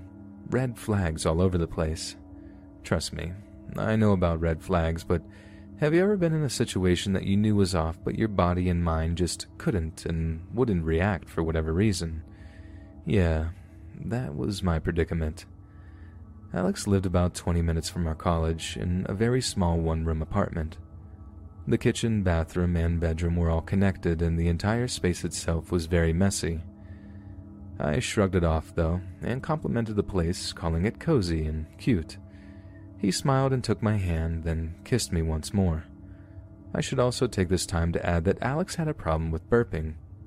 Having smoked so much cigarettes, his lungs and esophagus were damaged, leaving him short of breath, but also with a quite disturbing and disgusting burping issue. He would literally let out the loudest, most obnoxious belches at random times. It was uncomfortable to be around, especially when we were on the bus and people stared and cringed, but I knew he couldn't help it and didn't want to be rude by making a face or shuffling away from him when it happened. Being a very passive person, I acted as though I didn't even notice this awkward problem and continued smiling and being pleasant. Alex took me across the street to get some food at a little restaurant, then we headed back to his apartment to watch a movie and cuddle. I was feeling a bit more relaxed now and was actually enjoying myself. I will say, however, that he was very touchy-feely, something I usually didn't mind, but in this instance I wasn't a huge fan of, mostly because I didn't expect things to take off so quickly. "You're so beautiful," he would tell me continuously. "You're a perfect angel. I'm so lucky." I just chuckled and said thanks. He kept playing with my hair and massaging me, tickling me every now and then too. I laughed, but started to feel uncomfortable again and eventually asked him to stop. He would for a while before continuing again. I'll spare you all the little details and get right into it. Somehow, despite my discomfort, we still ended up making love. I consented even though my conscience was telling me this was a mistake, and boy was it. To this day, I'm still ashamed I let it happen, especially considering how much worse things were about to get from here on out. I stayed at Alex's place much later than I'd expected, and literally just caught the last bus heading back to my college, where my disgruntled mother was waiting to pick me up. I got an earful from her about how late it was and about how she had been waiting in an empty parking lot alone for 20 minutes. I felt awful about this, but was grateful that she was there to get me. I didn't tell her anything about Alex or about where I'd gone or what I'd been doing all day. All I said that I was hanging out with some friends and there was a party. During the ride home, I kept thinking about Alex and about how weird the day had been, especially right around the time when I was about to board the bus. The whole time he was kissing me and my hand, telling me he loved me and how glad he was that I came to spend time with him. When I sat down on the bus, he stood next to my window, put his hand up against it, and gave me sad puppy dog eyes while mouthing the words, "I miss you," over and over again. It was weird. The next day, I of course had a bunch of sweet texts waiting to be read, all from Alex, asking if I had a good time yesterday and if we could hang out again soon. By this point, I wasn't feeling this guy anymore. I took my time replying to all of his messages throughout the day and completely skirted the questions about hanging out again. The more I delayed replying, the more texts I received. It was super annoying, and I rolled my eyes whenever my phone pinged and I knew it was him again. This was when the next phase of this relationship, or whatever he thought this was, started. Video chats. He had an Android and I had an iPhone, so we couldn't FaceTime. However, he would call me through Facebook Messenger. Sometimes I answered the calls and sometimes I didn't. Whenever I did answer a call, I wouldn't say much and tried to hide my face as best I could by putting my phone down and simply telling him that I was busy. He never accepted this answer, though, and kept insisting that I show my gorgeous carved-by-angels face. Cringe. All of this happened within the course of a week. By the second week, I was so done with Alex that I was basically ignoring every text and video call that came through. I also ignored all of the "what's going on" and "are you mad at me" and "please answer, I miss you" messages. Throughout all of this, he dropped the L-bomb a lot. Not once did I ever say it back because I didn't love him. I was creeped out by him and wasn't sure how to tell him that. So I did what I usually do whenever there's a problem in my life. I ignore it until it goes away. Well, this problem didn't go away. One night after talking to one of my best friends about this, I decided that it was finally time to tell Alex the truth. He conveniently video called me, which gave me the opportunity to do what I finally needed to do. I was afraid. I wasn't sure how he would react when I told him I didn't want to talk anymore. It was already clear that he wasn't the most mentally stable person. I answered the call, and there on the screen was his bright, happy face. Mine didn't match, to say the least. My heart was pounding as small talk and more "I miss yous" kept coming out of his mouth. He asked why I'd been so distant lately. I sighed and told him I'd been doing a lot of thinking. I told him I thought things were moving way too quickly and that I didn't feel the same way that he felt about me. I apologized and let him know that I didn't want to hurt him. This was when things got bad. He immediately broke down in tears. I mean, he was literally sobbing as though somebody had passed away. He cried like a child in the middle of a tantrum. I didn't know what to do. He got up from his desk and threw himself onto his bed. It was so intense, scary, and strange to watch. At first I felt awful. Then I thought about just hanging up and leaving him alone. I couldn't do that, though. For some reason, my finger just would not move to the end call button, and my eyes were glued to the screen, just watching this 20-year-old break down in a way I'd never seen before. "Alex, I'm sorry," I managed to say in a small voice that I knew he couldn't hear. I'm really, really sorry." To my surprise, he did hear me. "No, you're not," he yelled through sobs and gasps. "You're not sorry. You don't care." I do. I just don't feel the same way," I answered. "I thought you were my angel. I loved you. How could you do this?" Even while typing this, I can still hear the way he sounded when he said those lines. It gave me chills to think back on. It was another 10 minutes or so before he got up and came back to his phone. He wiped his face angrily, then picked up his phone and stared at me with very hurt, furious eyes. My heart dropped. Not only had I never seen a person that upset, I'd also never seen a person look so angry. "Tell me why," he demanded. "I want to know." Because I don't feel a connect. He screamed at me, cutting me off. "You feel something for me, I know you do." "I don't," I squeaked, now feeling myself about to break down as well. "I'm sorry, I really don't. You led me on. You lied. I know, I'm so sorry." I felt like my apologies weren't doing anything. He just continued glaring at me menacingly. I wanted to hang up so badly. I should have. I should have just hung up and blocked him immediately. It all could have ended right there. I want this to end. I don't want to see you anymore. This is over, I stated clearly.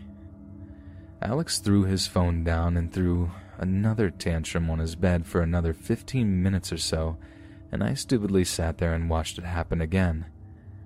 Eventually, I did hang up, but I didn't block him. I just put my phone on Do Not Disturb and tried to fall asleep. Before doing so, I cried. I let out all of the fear and frustration that had been building up inside of me for the last week. When I woke up, I had nearly 50 messages from Alex. I didn't even bother reading them. I just got up, made myself some breakfast, and went on with my day, answering texts from other people but not from him. Sometime in the early evening, I received a text from Alex saying that it was a beautiful day and he wished he could spend it with me. Now I was mad.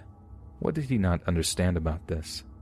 This is over, I replied, telling him that I didn't want to talk. He claimed he understood and left me alone for another hour. Facebook Messenger blew up with the messages and video call requests. I seriously wanted to just throw my phone into the bathtub. What was with this guy? I ignored everything and even went on Facebook and began liking quotes that said things like, "People come and go, that's life, and everything happens for a reason." Passive-aggressive and immature, I know, but I didn't know what else to do. Fast forward to the next day. Alex had managed to persuade me to meet up with him on campus to talk in person. At first, I was obviously against it, until I began to think that maybe if he saw my face, saw how serious I looked, and heard how stern my voice sounded in person, he would finally get the hint and leave me alone for good. Honestly, if there was ever a time I needed to listen to my conscience, this was it, yet I still chose to ignore it. We met up in the same spot we did the week prior. He looked happy to see me again, but not as happy as he did last time. It was more of a "I'm so relieved you agreed to see me one last time" smile. There were also tears in his eyes.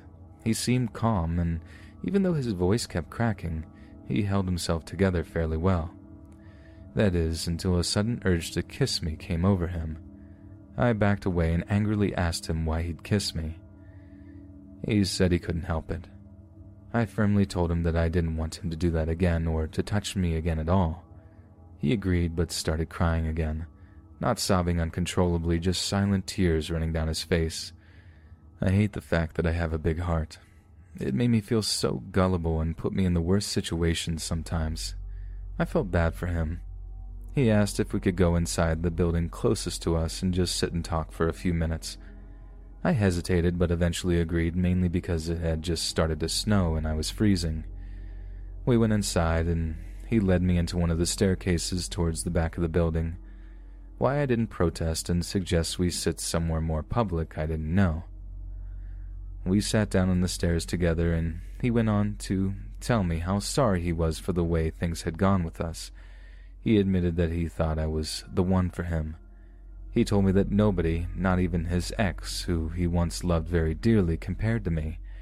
He said there was something about me that drove him crazy, that made him feel on top of the world. Being a hopeless romantic, I absolutely wanted to hear all of this from somebody, just not from him. After these confessions, he went into how all he wanted was to love and cherish somebody, since nobody in his life ever really loved or cherished him. He had a difficult relationship with his mother, and his father had passed away a few years ago. He was closest with his grandparents, although they lived far away and he didn't get to see them often. He had never been in a long-term relationship and hoped that one day he would find somebody whose love matched his. It was heartbreaking to hear and also somewhat relatable. I didn't have the best relationship with my mother either, and also longed for a long-term happy relationship. However, I wasn't about to force a connection that clearly wasn't there. I couldn't say much else to console him before he started getting into much deeper and darker things. He told me how he had a great group of friends, not our college friends, but high school and middle school friends he still spoke to and hung out with. He told me how they were good sorts who sometimes just got into trouble for stupid things. When I asked what kind of stupid things, I expected to hear things like smoking or getting arrested for speeding or something. I didn't expect to hear things like armed robberies and accidental shootings. Alex also revealed to me that he almost beat a guy to death for messing with his cousin when they were younger. Chills ran through me, and I wanted to leave. I tried not to act too shaken and continued consoling him as he started to cry again. He then showed me a large stab wound on his shoulder, which I had noticed the day we hung out in his apartment and was originally told was from surgery. He said he was trying to protect a friend from being stabbed one night and ended up becoming the victim himself. He claimed he almost beat the guy to death too and would willingly do it again to anybody who messed with him or his crew. He said he didn't care if he took a life or two. At this point, I felt sick. I was so freaked out that I told him that I had to leave. I apologized and let him know that I appreciated him opening up to me, but that I was feeling really uncomfortable. His face changed.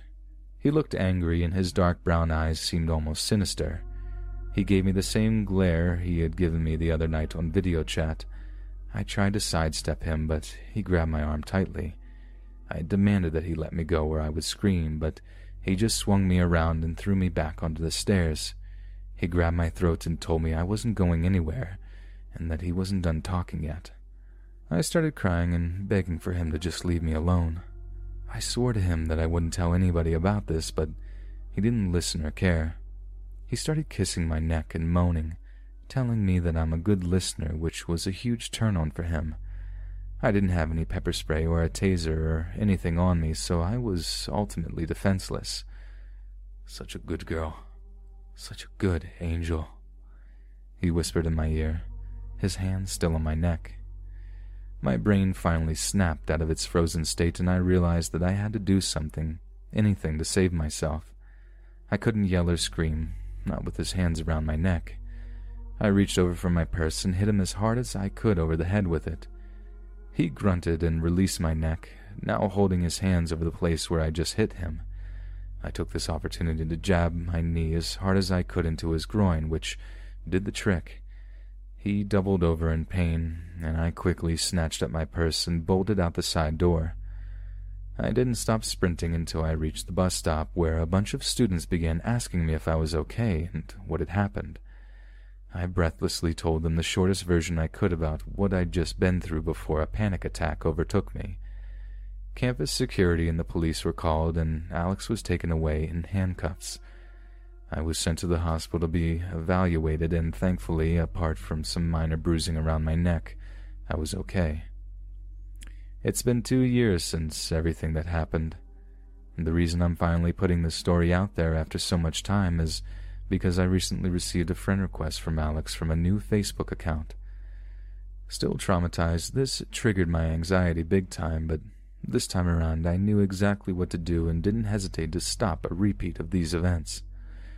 I had blocked his old account along with every other social media profile he has. His new profile had been blocked as well, and I've amped up my social media privacy as much as possible. I don't know if I'll continue to receive requests from this maniac, but I pray he'll finally take the hint and leave me alone. My college friends and I have drifted a little bit, but I know for a fact that they have all cut Alex completely out of their lives. I also am not sure if he's received the help he so desperately needed, but I sincerely hope that he's changed, and is a much better person now, although I highly doubt it.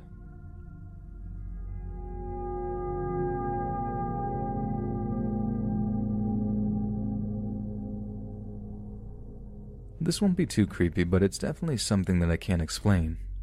My parents helped me put the pieces together, but it was still weird that it happened this way. When I was about 5 or 6 years old, I was at the park. It was a sunny day, and I was getting ready to go on a zip line when I spot a kid on a zip line-like piece of equipment. The kid loses his grip. Now here comes the weird part. Before, all I remember was being carried to the car and taken home. Only years later did I ask what really happened. The kid I saw fell and landed on his arm pretty hard. He unfortunately broke his arm, and I was about to ask him what was wrong when my mom picked me up and took me home. What gets me is, how did that completely leave my memory? I've never had an injury that would cause any sort of memory loss. I'll even admit knowing that the memory is still fuzzy to this day. But what do you guys think went on? No doubt it's weird, but I felt I should get it out there.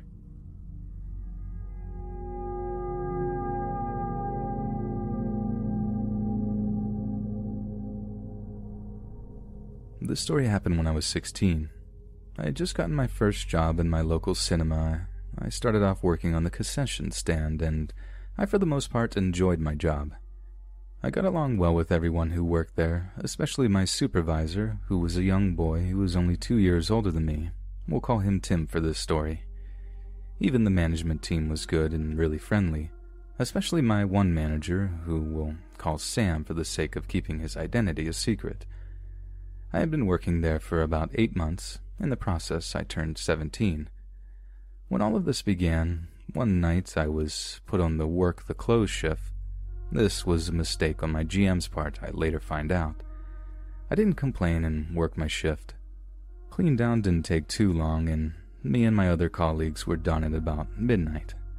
After finishing, we go and sit in the office with Sam to keep him company while he cashed up our till to make sure it was all correct. Once he confirmed it was correct, we were allowed to leave. My family were unable to pick me up that night because my mom's car had broken down. My grandparents were away on holiday and my stepdad was a complete jerk. So I began to walk away. I began to call a taxi, but Sam called me back into the office and said he would drive me home. I objected politely, but he insisted.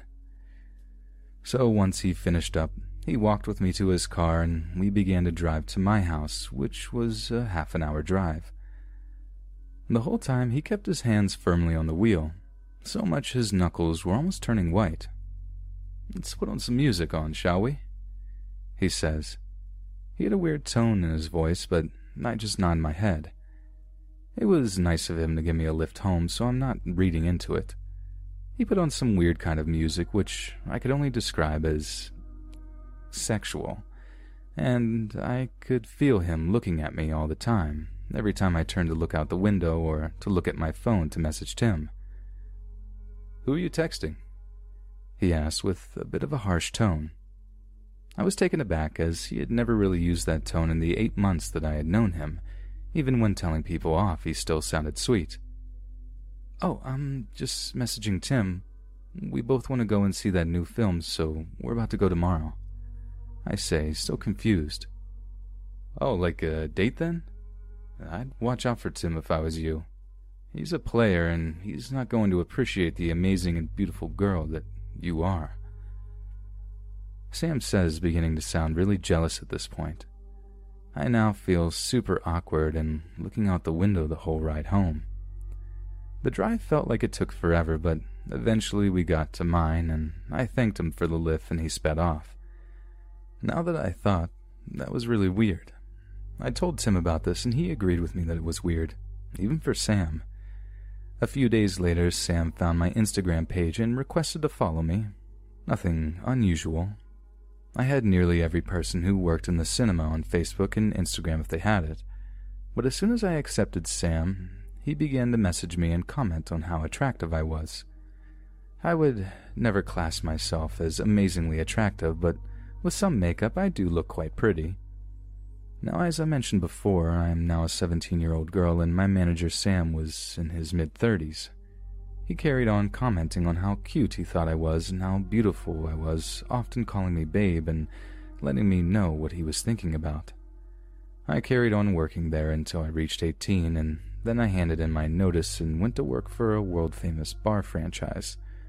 I was happy to be out of there and away from him, as when I hit 18, he began telling me how much of an amazing body I had, and how he could look at me for hours. Once I left, I thought that would be the end of it. Once I left, I stayed in contact with Tim, and he said how Sam had blamed him for me leaving, and he was making it difficult for him to work there. I had been in my new job for about 4 months at this point when I get a message on Instagram for Sam telling me how all of my sexy outfit videos were the highlight of his day and how much he missed looking at my little body. I ignored him and carried on with my job. He kept offering to give me a lift home, and about how that night when he gave me a lift home, he wanted to kiss me and make his move. I asked him to leave me alone at this point, telling him if he didn't stop I would report him, but his messages got more graphic, and he went into detail what he wanted to do to me, all the things he fantasized about. I decided at this point I had had enough and blocked him, but he made another account, and once I would block that one, he would make another, and then another, and safe to say, the guy is set on having me. I'm 21 years old now, and he's still messaging me. I'm beginning to feel like this nightmare is never going to end.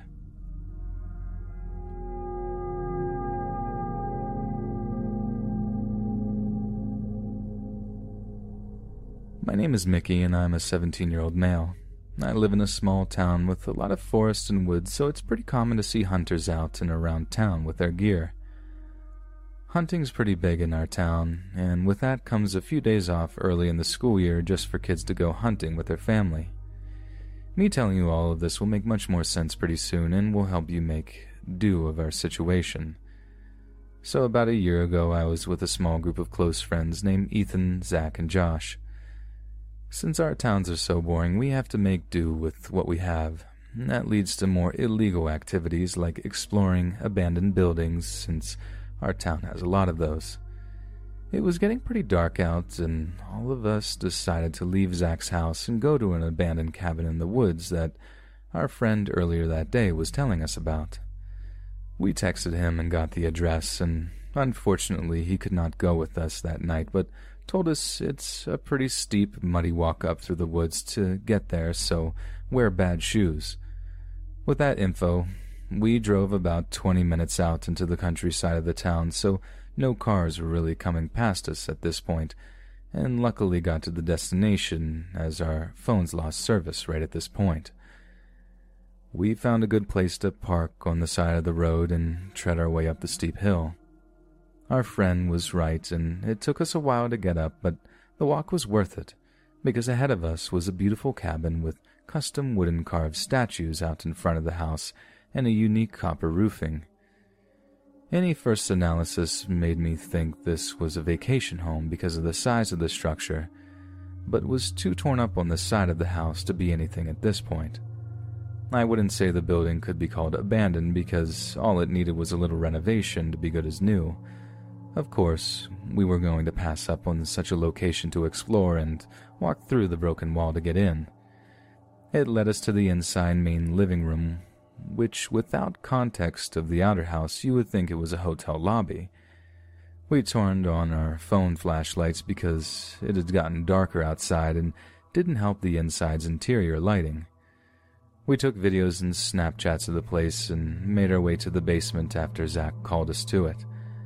We all were a bit jumpy and nervous at this point, but had to see what was down there. I couldn't explain why I left so anxious because the place didn't give off horror movie vibes, but something about the chilling coldness of the basement seeping through the bottom of the door was very odd, especially since it was so warm outside. After a bit of arguing over whether we should leave the door closed and move on our way, we decided to open it. Ethan was the one to man up and slowly edge the door open. We all got instantly quieter and started to slowly push each other down the steps. It was very dark, but a green glowing light around the corner wall of the steps was flickering in and out.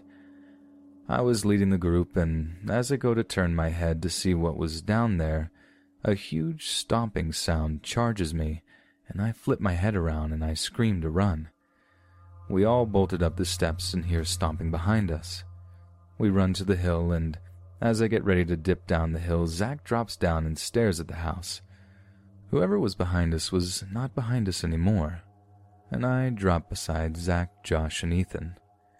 In a normal situation, people would leave, but as I said before, this town is very boring, and we never get to have this much going on, in our normal life. It was so dark that the person could not have seen us, which was good, but also bad because we wouldn't be able to see them. We lay there in silence for a moment and stare at the house. We all hold our breath as we hear something scraping the wood inside the house. A man comes out dragging something in a large trash bag. It could have been a body, but Zach said it could have been a deer. Me and Ethan, being how we are, instantly assumed it was a body. The man seemed in a hurry and dragged whatever was in the bag onto a four-wheeler, which we didn't notice earlier at the front of the house. What was strange, though, is when he turned the lights on the vehicle and in front of it on the road was a tremendous amount of blood covering the pavement and looked as if though something was dragged across it to create the blood trail.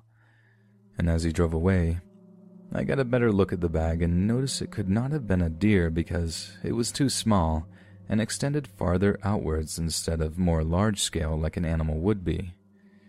After watching all of this go down, we went back down to the car and went home. About a year later, we don't think much about it, but it was recently brought up in a conversation with kids at school, and no one believes us after all of us swearing that it happened.